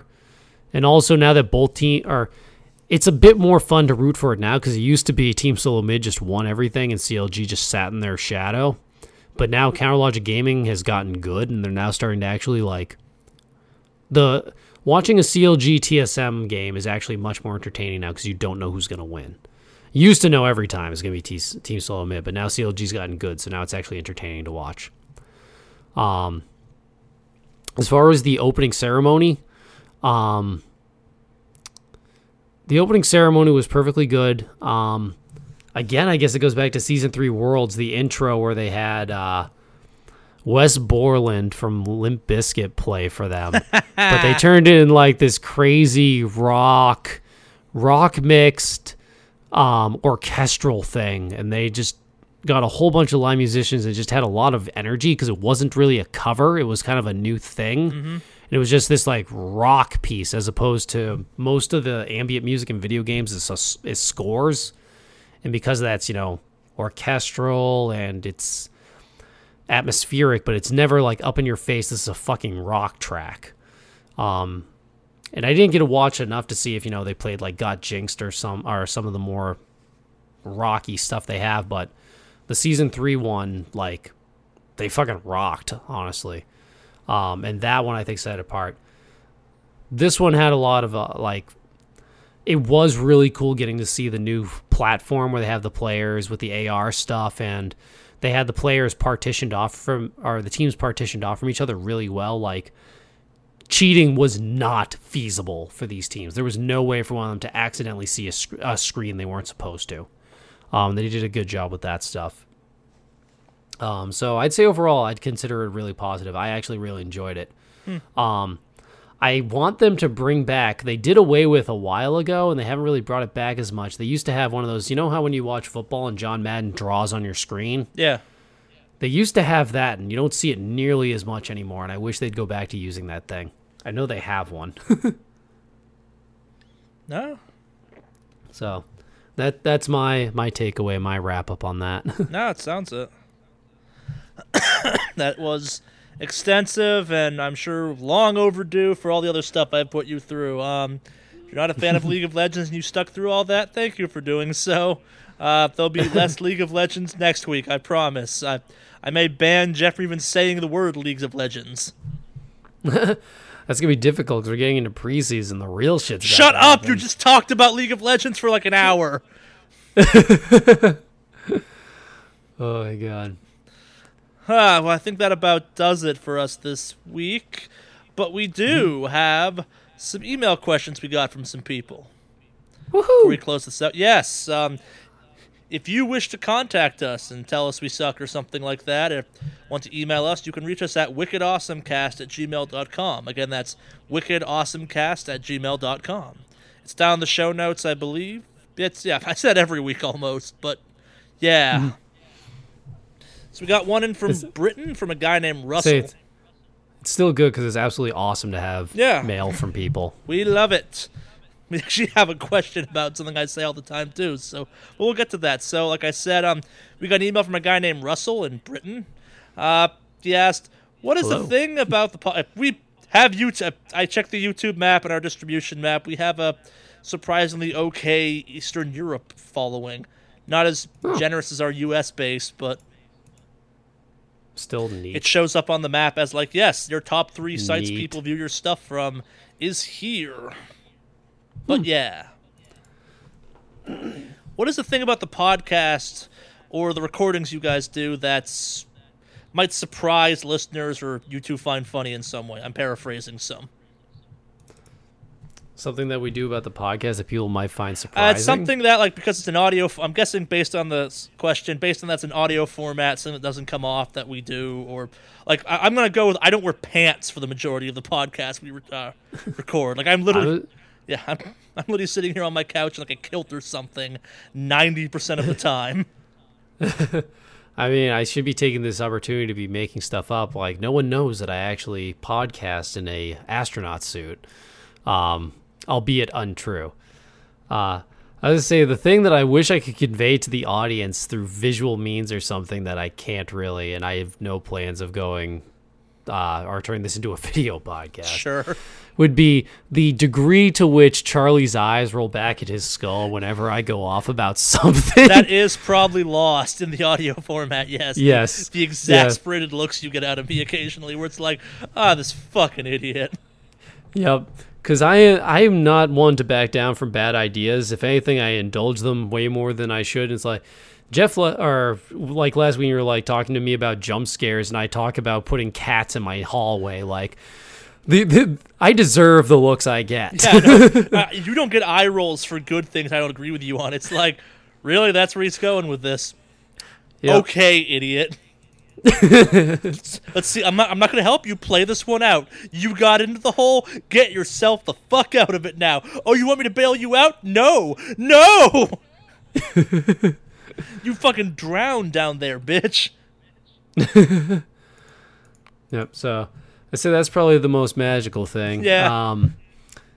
And if I wish I had more, and this is all my fault of the Jeff drunk cast that never happened, because I fucked up and lost most of the recording, and I'll admit to that was all me. Yeah, but that'd been fun to share with people. Yeah, no. There may be a sequel coming that Charlie doesn't know about. Oh God, no! Called any random Thursday. Is 420 happening on the podcast? Not for me, that's for sure. That'd be the funny part. It's like, yeah, it's 420. Neither of us smoke. Okay. Oh my God. I'm going to add a funny thing I find funny, at least, is the amount of bumps you occasionally hear are greatly reduced from the number of ones I track down as part of the post-production stuff. Jeff is constantly subconsciously bumping his table. Oh, Jeff has ADD and cannot sit still to save his fucking life. There are some weeks where it's like, I guess I was boring this week to Jeff. There's some thumping going on. Is that the drum solo from Hut for Teacher? Basically. So next up we got... Thank you for your email. So next up we got one from Sam, who lives in the part of the U.S. Charlie hates on all the time. Literally, that's what the email had for a signature. And the question... I have been spoiled with what this email contains, none of the other ones, and I'm going to go with have at you. Oh, I left out half of it. I'm letting you off the leash. I left out half of it for you. Oh, excellent. And his question is, seriously, why does Charlie hate on LA so much? Followed by, and why does Charlie claim Jeff lives in the middle of nowhere? Why does Charlie claim Jeff lives in the middle of nowhere? Because he does. Sure. I don't live in nowhere. I live in, like, without revealing where I actually live. You live in a fairly rural part of New Hampshire. Like, Yeah. the closest thing to you is kind of a freeway on-ramp. Oh, well, that's because I live next to the Yeah. highway. I live in an area that's like a little oasis of what would be very, very, very lightly described as city in the smallest sense of it. And then the minute you get out of there, it's just woods And for miles and miles. we're using the word city pretty loosely here. Like, no... I'm pretty close to Maine, actually. Yeah, like Jeff might be closer to, like, the Canadian border than some other major things you might think of kind of thing. So it's because of the large population of squirrels and trees where I live is where I get accused of living in the middle of nowhere. Yeah. No, and the reality is, as much as I make fun of LA, I really don't living here that much. I have no plans to leave LA anytime soon. I just make fun of it because I live here and I have a self-depreciating sense of humor. Call it the Boston in you. Yeah, the reality is it's not where I grew up, so it's different. Like, the honest to God things I make fun of all the time is Italian food fucking sucks here. I don't like Mexican food that much. Corn tortillas are trash. If you grew up with flour tortillas being the normal kind of thing, like, I get it. I'm the weird one from being from the East Coast and thinking flour tortillas are the correct tortillas, but like the coasts are very different in some ways, and I do occasionally miss some stuff from home that, like, it seems really dumb, but if you've never moved across the country or moved like even halfway across the country, and I mean like a big country, like if you live in one of those Balkan countries in Europe, go a little farther, like maybe go across 4 countries. It's just, stuff is very different. Like, people in LA are very different. That being said, though, it's fun exploring the culture shock between demographics that are not that geographically far apart, but how, like, what's important on the East Coast and on the West Coast, like in something as small as food, can be really interesting. Honestly, yeah. Like, the dumber things fun like to explore. Like dumber things like portions out here are weird. Like, everything costs more in LA than comparative to Boston kind of thing, and the food that you get out here often is more expensive for occasionally actually worse. Like, there are some things in LA that are really bad. Like, the way breakfast is handled out here, it's either super douchey, awesome, or kind of meh. There's no, like, just acceptable when it comes to food out here, which is something I actually kind of miss a lot, because the divide you have is, this is fucking amazing, or, yeah, I regret paying for this. Mm-hmm. No, LA is a city of extremes, I guess, would be the phrase I always use, and as a result, my leanings are to just fucking hate on LA, because if I lived back in Boston or where Jeff was, I'd hate on it just as much, where it's like, it's where I live, meaning all my aggravations are from living there, and at the same time, like, it takes 8 hours on a plane, maybe not 8, like 5 or 6, to get home and see my family and friends I grew up around. Like, there are some things that definitely suck being across the country from where I grew up. Also, I'm sure if he lived here, he'd be complaining about Boston instead. Oh, yeah, no, it's if I lived in Boston, it'd be like, you know what fucking sucks? How much I have to care about the Celtics. You know what fucking sucks? Traffic. No, not compared to Or actually, you didn't move away from the traffic. You moved into I it. moved to worse traffic. I moved to a place where you have Carmageddon happen every once in a while. Oh, God. All right, so I haven't heard about anytime recently about any of your tunnels dropping cinder blocks on passersby. we don't have tunnels because of the seismic zone stuff. I get you. Oh, I know. It's yay the big dig. Yeah. I like the Big Dig personally. There's a certain, like, Boston-ness to the Big Dig where it's like, oh, you want a convenient addition to the city? Fuck you. No, fuck you. No, fuck you. Secretly Boston's greatest accomplishment, the Big Dig. Finding a way to keep tourists from getting into downtown easily. Or destroying public transit. Yay, the Big Dig. Yeah. Yeah. Oh my God. So in summary, I really don't hate LA that much. I just like making fun of it because it's a constant source of amusement, and there's some weird ass shit happens out here that just wouldn't happen back east. So, anecdote. There is a dog my family babysits for that I'm not especially... My mom's a veterinarian, so every time someone leaves town, hey, you like dogs, take this one.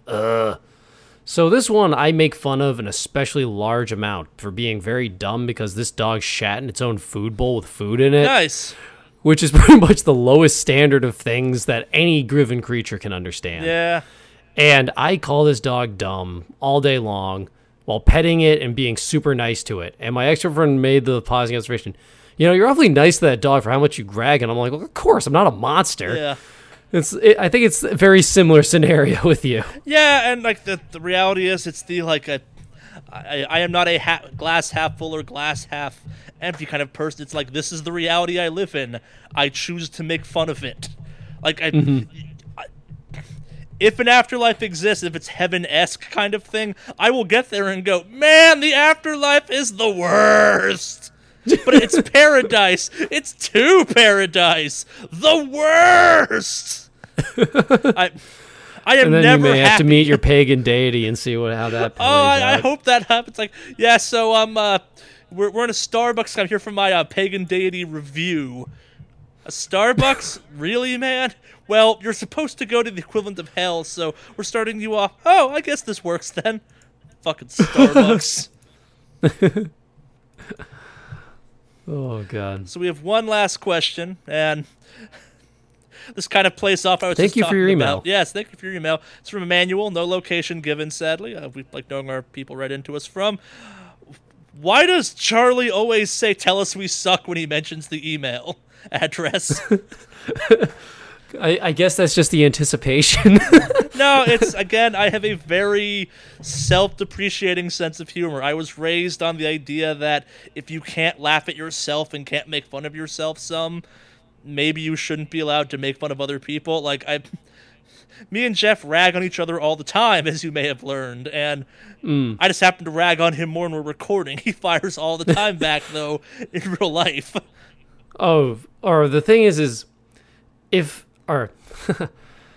I have been surrounded by people throughout my entire life that it's always an ongoing personality test. And it's, if you don't stand up to them, they honestly are saddened. Like, I can remember people throughout my life that would say absolutely horrific things, usually involving goats, petting zoos, and sexual assault arrests about other people. And he wasn't expecting you to, feel bad about it. He wanted you to say something equally bad back to him. Yeah. For reference, I come from, half of my family we fled Europe Jewish, meaning you have relatives that will say things like, oh, you had a bad day? Yeah, I had a bad day the time the Nazis killed my brother, and you're like, fuck you for bringing that up again. So you have to learn to laugh at yourself in my family, and if you don't, others will. Exactly, and it's one of those things where kind of it's this, I know me and Jeff are super thankful for the questions because that means someone's listening to us. And if there's one thing I've learned through the YouTube and stuff like that, people seem to comment more when they're angry at you or something. So I opened the door for people to be like, you fucking suck. And I'd be like, but you still emailed us, sucker. Ha ha! That's 10 seconds of your life I stole. Oh, wait, no, this is the perfect opportunity for us to seem omnipotent like we actually know what we're doing. See, it was just a blatant use of reverse psychology. Really, we're just fishing for compliments in the worst way we know how. I wouldn't know what to do with compliments. Despite everything we said, I actually have very low self-esteem, and I need people to tell me I'm pretty all the time. Yeah. Yeah, Emmanuel, if you're all worried about me and Jeff's esteem levels, don't. We're perfectly, well, not perfectly, but well-adjusted enough individuals. We have normal to occasionally probably too high self-esteems for who we are. If mine ever gets too high, Charlie beats me again. Yeah, I'm the esteem check for many of my friends. We're like, oh, you think you're doing good? Yeah, fuck you. No, you're not. I am the anchor that drags people down to reality. Oh, that's cool. You did that? What if it kills someone? Why would you ask that? You're thinking about it now, ain't you? Ain't you? I like how we can't get through this question on self-deprecating humor without making self-deprecating remarks. Proof and point.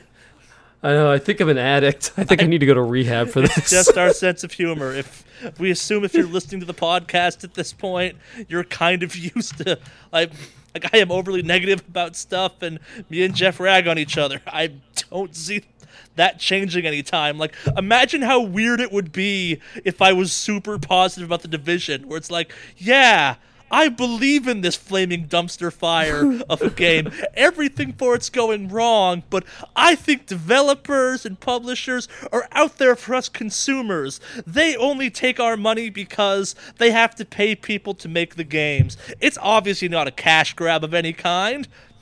Free-to-play isn't highway robbery. It's for us, the gamers, to express how much we love a game. League of Legends isn't a giant money pit. EA doesn't want your money. They're only forced to take it. Exactly. It's hard not to use the word EA and not imagine just the gelatinous amoeba creature. Those poor just slowly souls at EA money. having their families held hostage, being forced to charge us money for their games. Deep down, I know they just want to give away their products, but because of the hostage threats, they have to charge us for stuff. Yeah, imagine how creepy that would be if that was me every podcast. Oh my god. I mean, whenever Opposite Day is, whenever the fuck that is, I do want to see you come in and praise the Division now. And the low standard you'd have to set, like, now the Division, it really is a good game. It didn't set my cat on fire. Like, look at it go. It's doing so much good in the community by not tearing people's throats out. Like, I don't know how much lower I need to set this bar. You joke, but I think I've talked about a video game on the podcast by BC being like, so the good things, it didn't stab me in the eye when I played it. It was not actively armed. Yeah. Malicious code was not contained with it. I guess this is enough. It didn't make me watch it fuck at my girlfriend. 10 out of 10. Oh my god. Yeah. No, it's if the Division ever turns around and becomes a functional game again, like, I had high-ish hopes for that game. They just fell short. So I paid money for it. I'm a strong believer if I paid to see something, I get to make fun of it. It's why if I make fun of something enough, I go play it or I go watch it or I go listen to it. Like, I have made myself listen to Nickelback because I rag on Nickelback that much. It's like, yep, that was terrible, but I now can do this. Yeah, I've paid my toll. But yeah, that does it for our questions. If you wish to contact us and send us a question, and thank you for your letter. Yeah. All three of you. Yes, thank you. If you wish to contact us, we can be reached at wickedawesomecast@gmail.com. Again, that's wickedawesomecast@gmail.com. We would love to answer more questions. Or you can tell us we suck or whatever. We'll take mail either way. It's fun to read it. But yeah, that about does it for us. We are the Wicked Awesome Cast, the official podcast. The official. Unlike those weird spin-off podcasts I've been starting to kind of drum up support for us of Something Wicked Studios. Yes, I run the 5 Something Wicked Studios fan casts. They're all just repostings of the Wicked Awesome Cast with a laugh track added to them. I now kind of want to do that. And the word Jeff replaced with douchebag. Artificially, of course. No, our listeners understand that Jeff is already synonymous for douchebag. In the big book of synonymous stuff, it's right in there. Synonyms, that's the word I was looking for. Person who forgets word. A Charlie. A Charlie. But yeah, we have YouTube content. We put up a kind of weird thing for us the other day. It's expect more stuff from Indiecade, probably. Assuming I can get in contact with people. The mediocre adventures of Sarah Brown? The average adventures of Sarah Brown. But yeah, yes. I cut Jim. That's it. That one was awesome. Yeah, I cut Jim loose on the kind of shrinky stuff because, well, he's also a shrink. kind of a redneck from Oklahoma. He's also actually a shrink, so we have fun with it. Mm-hmm. No, it's check it out if you want. We have more stuff. I will get the Indiecade video up soon. I have been bad with work, so edits are slow to happen. Editing will occur. Hopefully the schedule will be back. We've been bad at recording, so thank you for bearing with us. If you're listening to this, there's a chance a stream may happen sometime during the week this goes up. Keep an eye out for that. I'll put it on Twitter and Facebook, but yeah. Oh yeah, also, by the time you're hearing this, the official Extra Life event will have happened. If you want to donate some money, regardless of how much, go check out the Extra Life stuff. It's in the show notes. There's a link to it, etc., etc. We will be doing a stream for that at some point in the future once we all get organized. Probably in December because November kind of sucks for all of us. Jeff will not be there, but he may be there in spirit and or avatar. Or in a box. I may make him sit through the entire thing in a box. I'll just be like a little kid in my cardboard fort. And Jeff plays ADD, the game, as he goes The insane. life. Yeah. Well, that about does it, I think. You want to take us out, Jeff? Say, I got to do it last week. Would you like it? Sure, cue the metal.